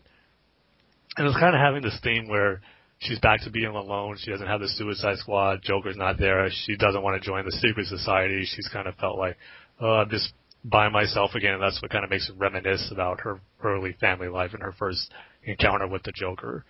So just, I don't know, this whole take on Harley is nowhere near as good as it was in the animated series and in some of the earlier comics. I just felt like the changes that they made really, just her whole thing with the Suicide Squad. I just want to see more of her with the Joker. I know they had a few interactions in Death of the Family, but I don't know, just doesn't seem like classic Harley that I want to read about in the New 52, and this issue didn't add anything to that. So this is another disappointing Villains Month issue, and I'm going to go ahead and give this one same as the Riddler, a 2 out of 5 rabid evil animals that Patrick Gleason has to take out with shotguns. I think I like this probably about as much as I liked the Riddler, maybe just a little bit less. I thought it was a cute little story, although I wasn't quite sure which was kind of like the Suicide Squad origin, which was this. You know, was her skin dyed first, or was it her hair that was dyed? So I never really read much of the Suicide Squad unless it crossed over with a Batman issue. So I missed her like New 52 origin. But one thing I really did kind of like that they played her as smart, whereas the animated series, it kind of plays her as more as ditzy and dumb. That's kind of a classic trait of Harley Quinn. But in this one, I almost got the feeling that she is smart, but she's having to play more ditzy and dumb rather than try to be ditzy and dumb and try to play smart. So I kind of liked that she is smart, that it's believable she could become a psychiatrist. That was always the one thing about Harley that I thought was kind of odd. I thought, wow, as ditzy as this girl is, how does she even become a psychiatrist, and how would they even remotely let her into Arkham Asylum? So this one I kind of felt it made a little bit more sense, but like you said, Tim, nothing really kind of beats the classic, you know, Harley Quinn, Mad Love, but I kind of look at it like, well, this is a New 52. It's not old, so I'm trying to take myself out of it. But with such an iconic character like that, it's really kind of hard to forget those classic beats. But I did enjoy it, and kind of, you know, just seeing those little funny beats of, you know, seeing a girl wearing leggings and basically going over there and beating the tar out of her and taking those leggings. And I like that top, and I'm taking that top. And, you know, her getting the hammer was kind of funny. So it made me chuckle in places that I really wasn't expecting to. So I think that's kind of why I liked it. It's kind of a nice little lighthearted. It's not going to win any awards, and it's not going to be something I'm probably going to recall in, you know, a year and say, wow, what a great issue. But it was fun to read. I don't know if it was $3.99 fun, but, you know, I'll give it a 3 out of 5. Shotgun shells that Patrick Gleason is trying to frantically load into his gun to shoot off the rabid wolves. All right, so let us go with Mr. Ellen and Rob Myers. Let's do Mr. Freeze from The Dark Knight. I really enjoyed this one. Did I read... Rob. Yes. We forgot to ask you. Did you like the Batman annual with Mr. Freeze? Yes, I did. In your face, Tim. In your face. Darn, I'm down 2-1 now. I liked that annual a lot, and I was really hoping this was going to be more of the same, and I kind of felt like it was. So I don't know how you felt about it, Tim, but I liked it, and I liked the creepiness to this. I think was, at least in my opinion, what some of these villain books should have been. That Mr. Freeze is, seeing the relationship between his mother and father, and that's as he's leaving and mom's trying to call him back and saying, you can't leave us, and mom saying, well, don't worry, Victor, I'm always going to be here, and you're never really getting that glimpse of what really kind of makes him snap, but he ends up, because the annual, pushing his mom into the river and wanting to try and track down his father. And I love the end of this book where he has this family frozen and has, kidnapped them and is trying to make his new family. I thought this was well written, and I actually read this twice just because I just thought it was done so good. This has probably been my favorite villain book so far out of the whole villain month. And I want to say I thought I saw that Ann Nocenti was originally supposed to write this. I don't know if that was in the solicitations, if I was reading the wrong line, because sometimes in the solicitations you'll get the writer of like the previous book in the the line ahead of what you're reading. So I almost didn't write it down until I found out somebody else was writing the book. So I went back in and uncrossed my name and said, I want this. I don't want a book written by Nocenti. So, I enjoyed this. I'm really kind of curious to see what you have to say, Tim. So I'm going to give this 4 out of 5 shotgun shells that Patrick Gleason has to fire at some rabid wolves. Hey, Tim. Yeah. Are you going to pick up the Joker's Daughter issue? Oh, heck no. Somebody has to, because I'm not. I am. You are? Yeah, I am, just because it sounds like this is supposed to be a really rare book, and they're allocating this last week of villains books even harder. So some places are already trying to sell the Joker's Daughter for $80 already. Yeah. It's probably going to be terrible.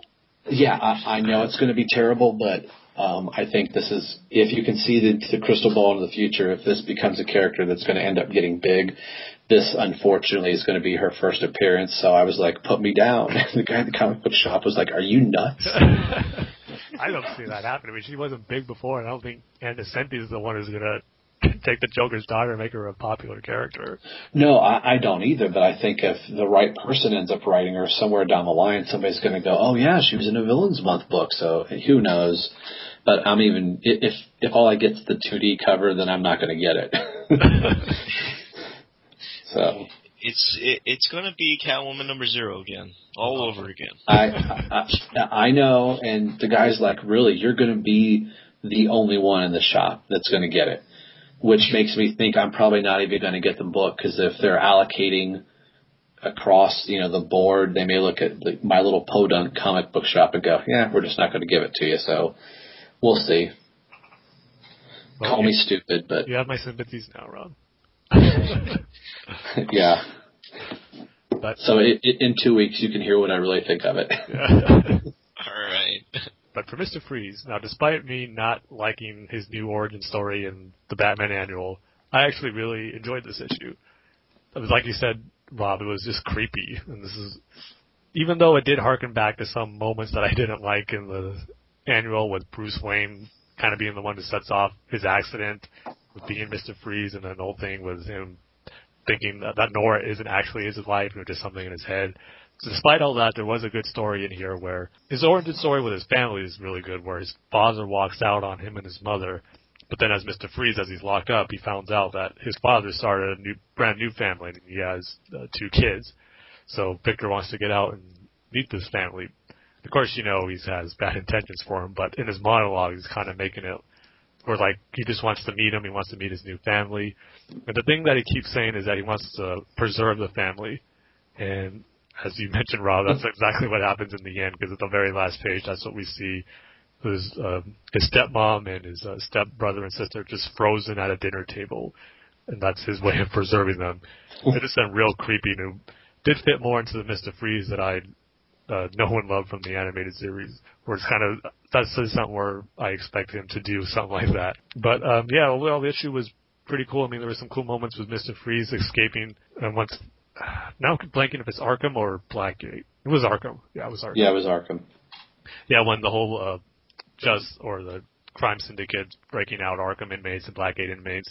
So there's like a big ruckus going on in Arkham, and Mr. Freeze goes to his doctor, who says that, go ahead and write these letters, and I'll try to get it to where you can meet this new family of yours. But he was just lying to him. He wasn't going to send these letters out. So Mr. Freeze goes after him, and he takes him out for lying to him. And then we get a moment of Mr. Freeze kind of being a hero, where he takes another doctor who, as he's going to search for his families and a bunch of other inmates who escaped from Arkham, he kind of like his henchman. But as he's going on a boat, they were about to kill this doctor who he took with him, but he said that she was the only one who was kind to him, and he stops the other Arkham inmates from killing her because they're like cannibals and they're just going to eat her. But he just freezes their heads and just like busts it. So a lot of creepy Mr. Freeze moments in here. But it all added up to an issue I wasn't expecting to like as much as I did. So despite me not liking the previous origin story in the annual, this still was an enjoyable issue, which I think if you did like the annual, you would love this issue, because I did. So I'm going to go ahead and give it 4 out of 5 shotgun shells that Patrick Gleason's going to have to use to take out rabid wolves. So it was a nice surprise. All right, so that just leaves Batman and Robin, Court of Owls. So, Rob, why don't you tell us what you thought about it? This is one I liked the story. I could not stand the artwork in it at all. It just seemed like a bunch of chicken scratches. The story itself I thought was pretty cool. It's just one of those that, just kind of recounting again all of the different times that the basic gist of it, the Court of Owls have gone through everything in and around Gotham, that they've been there through every major catastrophe. They've always come back out on top, and they've got, this underground bunker, and if they have to keep reverting farther and farther down into this bunker, that's just where they'll stay, and they'll come out bigger and stronger on the top. And so you just get more of those motifs of, here's what the Court of Owls were doing in, 1842 and then in 1912. So if you've read the Court of the Owls story, through here, and you get those little bits and pieces of history, it's kind of more of the same. So nothing new other than the fact that because of the crime syndicate is here, that the threat may be a little bit bigger than what they have come across, that they may have to unleash the very first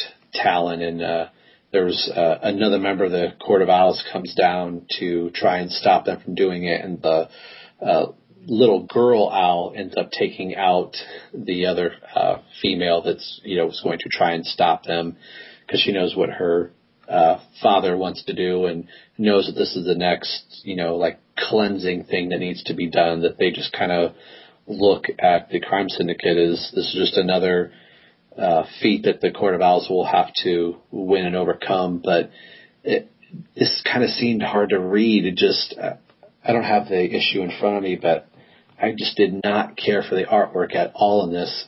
It actually took me 2 days to read, just because I would get halfway through the book and be like, I can't stand to look at the artwork.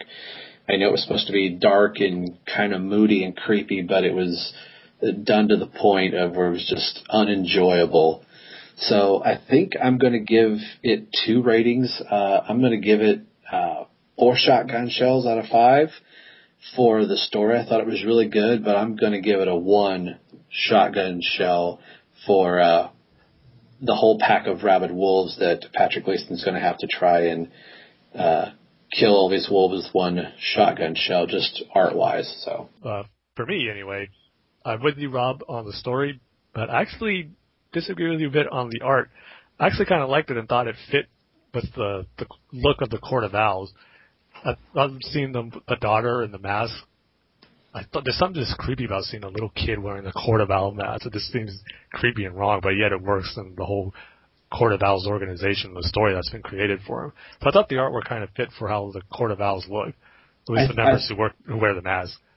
I thought it was cool. I wish it was a little bit crisper. And with the mayor, I think that's being, you kind of get the those 3 little images of him, like it looks like he's being held from a building or something like that, and just all the lines that are drawn in his face. I don't know if that was supposed to be like knife marks or something, but it looked really sloppy. I liked the eerie and the colors, and the girl was creepy, but it seemed rushed. But that was probably the style. But I didn't mean to step on your review, so. No, it's okay. I just think it's not like the greatest artwork in the world, but it wasn't something that took me out of it, kind of as it did for you. But the story I thought was great too. I mean, I just love the beginning where we just start out with this guy, the head of the police department back in 1974. He's just running in, rushing, saying, "We have to leave the city. We have to get out of here now." And then his son comes in and just says, "Hey, Daddy, I learned a new poem." And he starts saying the Court of Owls poem. He's all like, "Where did you learn that?" Then he just points to the bag and says, "He told me." Then we just see a Talon with his knife and just ready to kill him. So that was a great way to introduce it.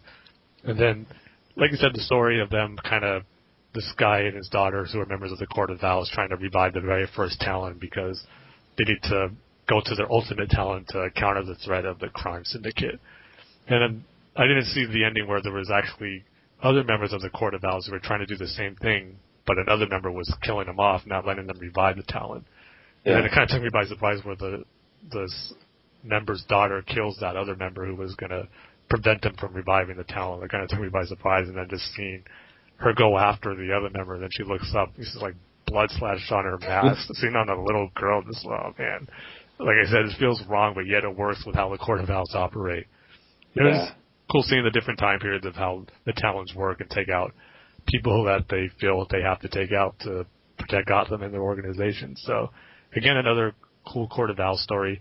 I haven't been reading Talon, but the way it ended, where they're trying to revive that first Talon, kind of makes me want to see where they go with it and maybe pick up some other issues of Talon. So, yeah, I really like this issue, and I'm going to go ahead and give it 3.5 out of 5. All right, so Rob had to leave, and it's just me and Tim now, the original crew of the Bat Fans podcast, because Gary doesn't love you, PJ doesn't love you, Terrence doesn't love you, and Rob doesn't love you, apparently.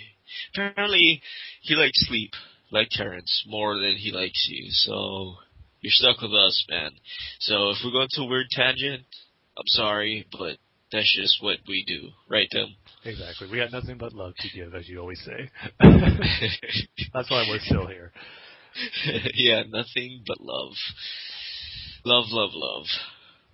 All you need is love. Well, you need more than love. You need a little cash and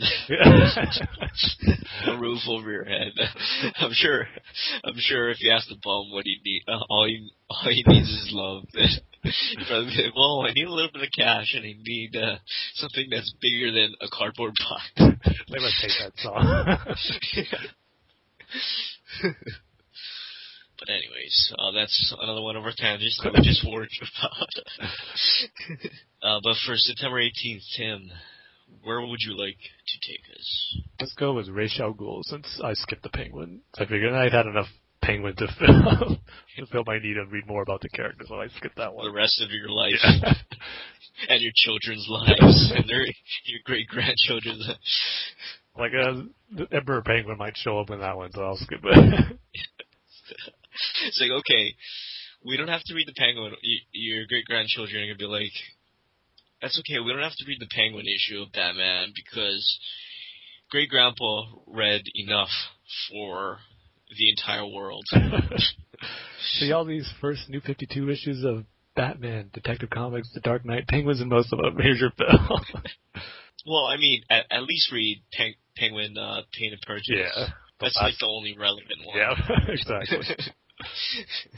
But anyway, Ra's al Ghul is definitely someone we haven't seen too much of in the New 52. And actually, thought this was a pretty cool Villains Month issue, one of the better ones, because it's basically about the crime syndicate sending someone to kind of recruit Ra's to joining them, but Ra's gives them a test, like, in order to have me join, you got to tell me what you know about me, like my history is. So the issue starts off like in the Middle Ages of 1285, where we see this group of knights knocking the door on this tower, saying like, "There's a great evil in here. There's a demon that lives there. We come to take it out," and all that. So the keeper takes them down like the stairs of this tower to the Lazarus Pit, and it's Ra's al Ghul coming out of it. He's all like, what kind of evil are you? Are you human? Or like you a fiend from hell, or what are you? He's all, I am both, I am neither, I am Ra's al Ghul. That was just a cool intro. And then it was like, that's the very first encounter that someone was able to, I guess, to live and tell about that kind of grow the myth of Ra's al Ghul. But I mean, the problem with that is the guy's gonna be like, what's a Ra's al Ghul? Well, I think he probably knows what it means. Yeah, but like, he knows what the devil is, he knows what the whatever is, but to just say, I mean, that's kind of like pretentious of Ra's, because like, how does he know that the guy knows what a Ra's is? Well, actually, in the beginning, the keeper, I forget exactly what he says, but he says something that you speak languages, and then the keeper says like, he says many languages or tongues. I think the guard says something like, well, like he's like familiar with languages, so maybe that's why they put that in it to set it up where he knows what Ra's al Ghul means. Maybe. Okay. So anyway, I thought it was a great way to start the issue. To kind of build the legend of Ra's al Ghul. So we kind of got to see the first time someone encountered him. Then the rest of the issue, we see the different time periods of him creating the League of Assassins, gaining power. We see him in Egypt and other parts of the world. Just kind of, he's making this guy from the crime syndicate recount these stories just to kind of prove himself and that he knows what he's dealing with. So it's just cool to see Ra's build, like kind of see him grow as a villain, I guess, and build his League of Assassins and his empire. And we actually get a glimpse of the classic duel he has with Batman in the desert, the sword fight from the classic Denny O'Neil story that they had. And then it kind of goes into familiar territory where we get a little bit of seeing the whole Batman Incorporated thing with Talia, how she wanted to get even with Bruce and the creation of Damian, and then they show us her death again. So that might have been the only weak point because of stuff we've seen before. I would rather see more like of Ra's early history in his life. But then after this guy's done recounting all that, he thinks he's got Ra's. Ra's, of course, declines to join the new secret society. And this guy's all like, well, it wasn't really a choice. And he sends like an electrical shock out to get him, but Ubu steps in to protect his master. And then when this guy thinks he has Ra's now that he took care of Ubu, these like spears shoot out from like these turrets that were on Ra's wall, and they just pierce this guy's hand and pins him to the wall, and he's going to bleed out and die. It was just kind of cool to see Ra's get the upper hand, and that there's really no one other than Batman could have the upper hand on Ra's al Ghul. And he's all like, I've seen this before what the crime syndicate's trying to do. They're trying to take control of the world and make it their way, but I've lived through this type of things before, and then when this empire fails, I will begin my work again to try to rebuild the world how I want it. It's like, it's how it always been, it's how it will always be. So it was cool that Ra's isn't really intimidated by the crime syndicate at all. He's going to wait out to see what happens, and then, just as he's done many years before, try to create the world the way he wants it to.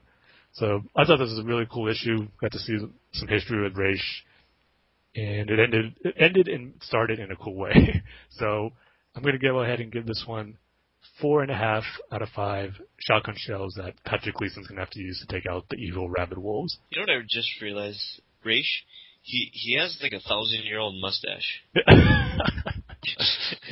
You think he did a shave in one of those trips before the Lazarus Pit? No, he has to keep a cool mustache because, I mean, if there's one fashion that hasn't gone out of style since the beginning of man, was the mustache. That's true. Yeah, and pants and shirts. But, you know, a mustache you can actually grow. You can't grow clothes on you unless you're really hairy. All right, so we have 2 books left. And, Tim, why don't you try giving us one long review of your thoughts and emotions and feelings and the emotions that you've experienced this past week.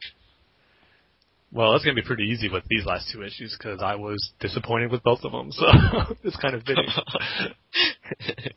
Yeah, Clayface and Scarecrow. These are actually 2 villain month tie-ins I was really looking forward to because Scarecrow and Clayface are kind of up there as my favorite Batman villains, but unfortunately both of them weren't that great. The Clayface one was probably the worst of the 2. First off, the art of Clayface I didn't like at all. It's totally different than what's going on in the Dark Knight story with Clayface. He just looks like a big ape who's covered in mud or something. His face looks like an ape or like a dinosaur style. Just a weird creature design. It was like an animal more than just a pile of mud. I was kind of hoping we get more of a origin of Bastille Carlo and his transformation to Clayface, but pretty much basically the issue was just that Clayface just shows him as a henchman, pretty much like the muscle of a band of crooks who are trying to rip off, I forget where exactly it was, a store or a bank or something, but Clayface offers an idea saying, hey, let's go this way. The guy's all the leader. I call the shots here. Like, you're just a muscle. Clayface says all like, the last person who told me something like that regretted it. So we get a little flashback of a movie director telling that to Bastille Carlo, and I think he ends up punching that guy, the director, and then they will kind of ruin his movie career, something like that. And he does the same thing to the Hispanic crooks. He just kills them all as Clayface. And so the job's ruined. And then he finds out that the crime syndicate's recruiting all these villains, but they didn't go recruit him, and he wonders why. He kind of figures he has to prove himself. So he goes to he's in this bar that's full of villains. It's like something you see out of the Flash's Rogues, where there's just a bunch of villains congregated together. And we get the return of the White Rabbit, which I know we were all dying to see more of from the classic Dark Knight early run by David Vidge. So Clayface sees this ad on TV about this resistance movement, and he goes, oh, if I take them out, the crime syndicate will get my attention. So he goes to take them out, and it was something I kind of saw coming from the get-go, where he takes all these resistant movements out. But it turns out they were actually working for the crime syndicate. They sent them there because they wanted to get anyone who would resist them to go to this resistance that was actually controlled by the crime syndicate, and they would take care of anyone who tried to get in their way. But Clayface ruined that by killing everyone who was part of the crime syndicate's fake resistant movement. And so the crime syndicate tells them, oh, you'll never join our group of secret society. You don't have what it takes, blah, blah, blah. That enrages Bastille Carlo, and he just destroys everything in his path. Then the issue ends with him teaming up with another group of bad guys who are going to pull off another job. And because he basically just wants to get back on top as a villain, but he's just working as the muscle henchman. That's really something I didn't want to see about Clayface. I think he's much more than that. So it was just disappointing to read that in this issue.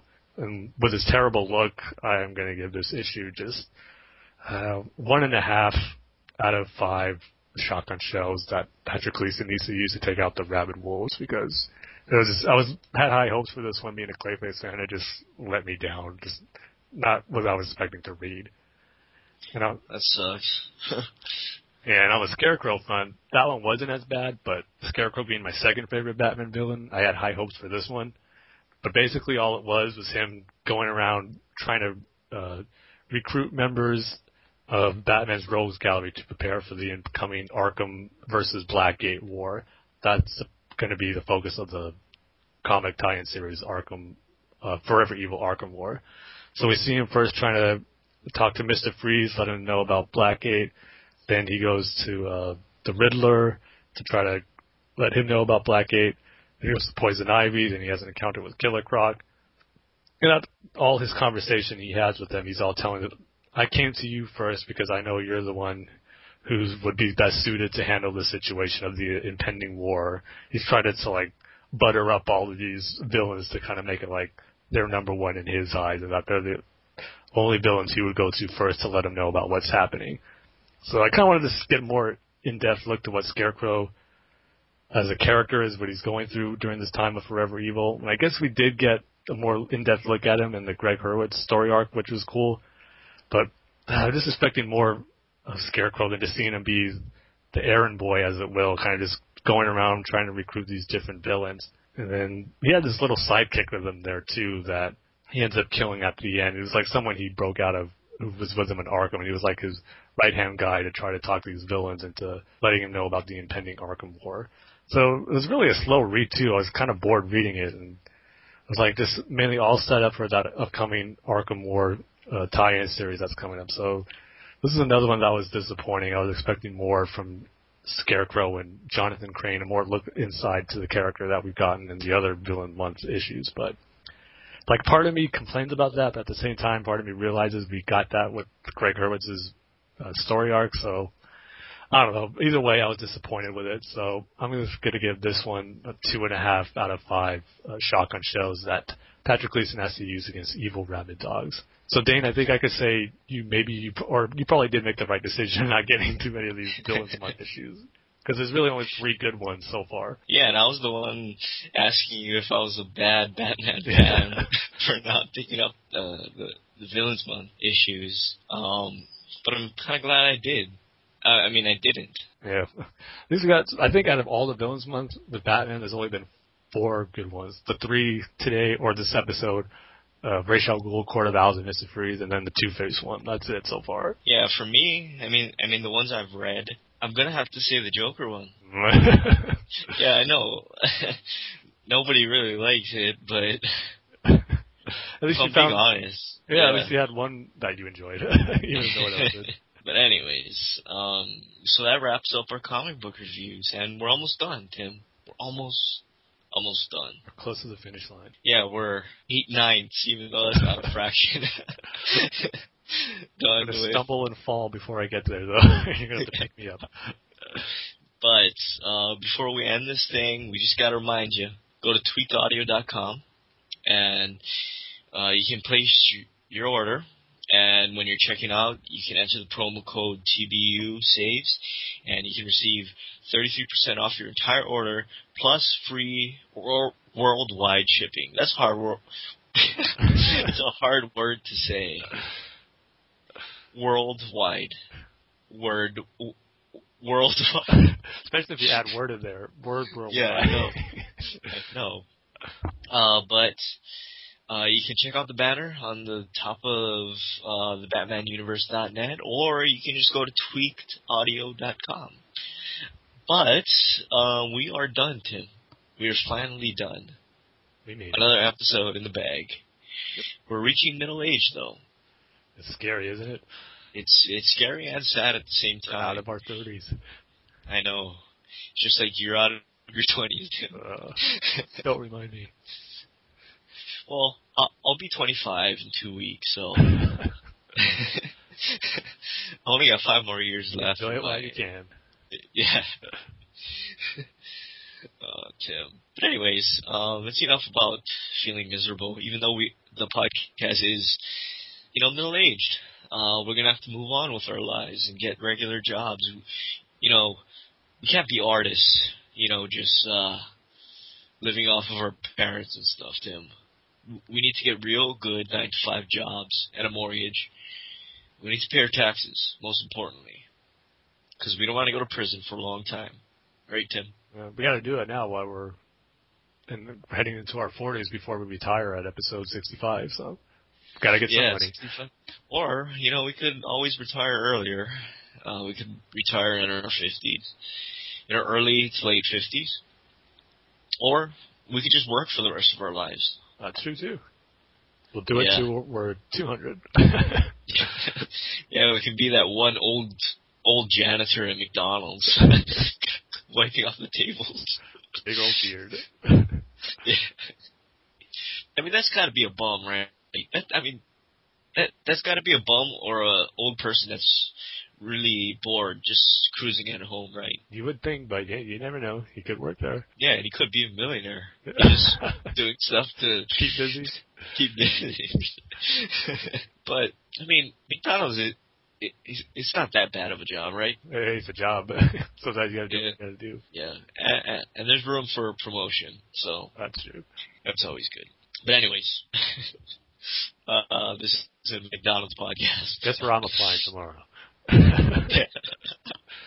Because what is that, like minimum wage? It's got to be minimum wage, right? It has to be. Yeah, and I'm sure you gotta start at flipping burgers before you can get to the cash registers, right? I would think so. I don't know how their training system works. Let's start off anywhere, but yeah, what is their training system? Because there is a system. You can eat that stuff raw, but nobody wants to eat it raw. What's the system of especially the fries? Because the fries, you need to get perfect because you can't have them too soggy, you can't have them burnt. You just gotta get them crispy. So how do you train that? Or do they just go off of the timer? And if you go off the timer, that means that you need to learn how the system works. I'm getting so that's the timer. I don't think it's that much work that goes into making the fry. Just stick it in there and then you wait for the timer to go and check it out. Yeah, but what about the burgers? Like, is there a timer, or is there a certain kind of technique? Like, how many patties do you put on the grill? We're gonna have to go investigate this and just find out for ourselves by working there. No, I mean, it could be a side thing. And what happens if you run out of like the quarter pounder containers? And do you just substitute a Big Mac container, or do you just? That has happened to me before. Ordering food, they put it. Really? Yeah, they put the fries in the soda cups because they're out of the regular fries. Yeah, but like if you get like the regular medium fries, how do they measure that? I doubt that. They just stick them in there. Just here's your food and get out of here. Oh, maybe we should wrap this up right now. It's past your bedtime. I'm getting hungry for McDonald's now. Yeah, go to McDonald's. Don't go through the drive-thru. Go inside and try to take a peek behind the counter and see what they do. I'll ask Mike to go and look. Yeah. I don't want to buy anything. I just want to see how you make the food and see how the system works. I mean, we don't have a lot of listeners here, but we have some listeners, and I'm sure like one person has worked at McDonald's. So if that one person emails us and tells us the procedures at McDonald's, and we'll be happy and we'll love you. We'll be forever grateful. Yeah. But anyways, you can go to BatmanUniverse.net. You can check out the news, the features, all the other Batman Universe podcasts. You can find all the other Batman Universe podcasts on not Twitter, iTunes. You can rate and review us, and you can rate and review them. So, go ahead and do that, and it'll make us really happy. Especially since we're stuck at 9. It seems like can we just make it an even 10? That would be nice. Have a nice 10. A nice round number. And Dustin's on all of those podcasts except for this one. I mean, I've asked him. We've scheduled it, but at the last minute he's said that he couldn't do it, which is kind of suspicious. I think he doesn't want to do it because he hates you, Tim. I knew it was me. You'll have to say I'm not on. Yeah, so Tim had something to do this episode, so why don't you come on with me? And then I'll sneak in. Right as we're about to record, I'll pop up. And then we'll probably get kicked off the site. But anyways, Dustin is a Jedi Master, and he's wiser than Yoda, because Yoda, at the end of Revenge of the Sith, he kind of got left on his butt there, because he was too unwilling to bend the Jedi rules. He was being ignorant. No, he just didn't want to go down the dark path, and he knew he'd lost. I guess. He wasn't ignorant. Still, he could have just killed the Emperor and. What do you think he was trying to do? Yeah, but he gets knocked down. He could have just flew his little body back up there and took out the Emperor. And then he'd have to go to use some dark side stuff to kill him. He didn't have his lightsaber anymore. But you gotta weigh the options. There was a lot of Wookiees that were slain.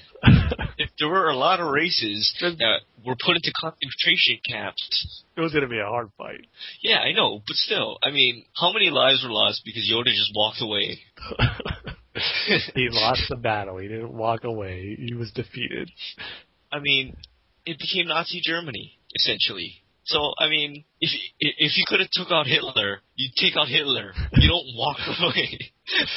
He was beaten, though. I guess, but I mean, just use the Force to call back your lightsaber. Hop back up there. You didn't know where it was at. It was gone. Yeah, well, I mean, you could find him. There was a bunch of rubble with the Senate. You're the Grand Master of the Jedi. Palpatine's just gonna wait for him to find his lightsaber. He's not gonna do anything. Okay, I guess. I mean, I just thought that Yoda could have took a second and weighed the options. Genocide? Or I could take this guy out right now and save the galaxy a whole lot of trouble. For 19 years. But he couldn't, that's the thing. I guess. I mean... round me up here, Dean, before we end. I mean, yes, Yoda is a wise Jedi Master, but I feel that Qui-Gon, if it was Qui-Gon would have went after the Emperor. He would have probably died, but still. Well, if they listened to Qui-Gon and weren't so uptight as a council, they wouldn't even be that mess. They would have noticed what was going around them. Yeah, you're right. I miss Qui-Gon. I hope Qui-Gon is in the sequels. It'd be cool if he got a standalone movie, or he wasn't one of the standalone movies. Yeah. See him and Obi-Wan, like, earlier before Phantom Menace, that would be cool. Like, their first mission together, Master and a Padawan. Unfortunately, Latino Review hasn't confirmed that rumor. So it's not gonna happen. So it's not gonna happen, right, Tim? Yes, but there are a lot of casting readings going on right now, which I wasn't aware of. It's like only obvious they're doing casting right now. I mean, I'm sure they're asking people, or they're sending around a mock script or something, asking people to audition. But, I mean, how do you know that it's that person, that specific person? Yeah. It's their sources, that's all it is. I think if you listen to the new Rebel Force Radio, you're really going to like what Steve Sansweet says. Oh, nice. But anyways, you can also follow the Batman Universe and on Twitter, and the Twitter handle is @BatmanUniverse, and you can follow all of us on Twitter. And Tim's Twitter handle is TimG311, Terrence's is IOD1974, and Rob's is @DrummerRob10. And you never give yours out, Dane. I notice. I don't tweet. The last tweet I sent out it was about Batwoman, wasn't it? Yeah, Batwoman. And the other one before that was about Homer Bailey getting rocked by the A's. I guess that's a good point. But anyways, you can email us at batfans27@gmail.com, and you can follow us on Facebook at facebook.com/batfanspodcast. So, with that, we love you. We love you a lot. Don't cry, because we'll be back here doing this in 2 weeks, and we love you. We love you so much. Every single one of you. Guy or girl. Right, Tim? Right. Remember, all you need is love. All you need is love, love, love. So, goodbye, everybody. We'll see ya. See you next time. Yeah, I finally said goodbye. Yeah, finally say goodbye. And the world is right. But I mean, come on. Yoda, he could have saved the galaxy. He could have been the hero. He could have been Anakin. It wasn't a guarantee he'd kill the Emperor. Or at least subdue him somehow. He doesn't have to go through the court system. Yeah, but it was a battle he could have won. He lost his lightsaber. Palpatine has the dark side power. Maybe Yoda doesn't even know how to use the dark side powers of the Force that Palpatine does. Yeah, the light side's not offensive. I mean, I'm sure he could do a Force choke and all that. But like the Force lightning, I don't know about. I just don't think it was a battle he could win. Why though? He was at a disadvantage. He was knocked on the ground. If he'd go up, Palpatine would be waiting for him. He'd either electrocute him or throw more of the Senate chambers at him. He'd force him or just without. See. Yeah.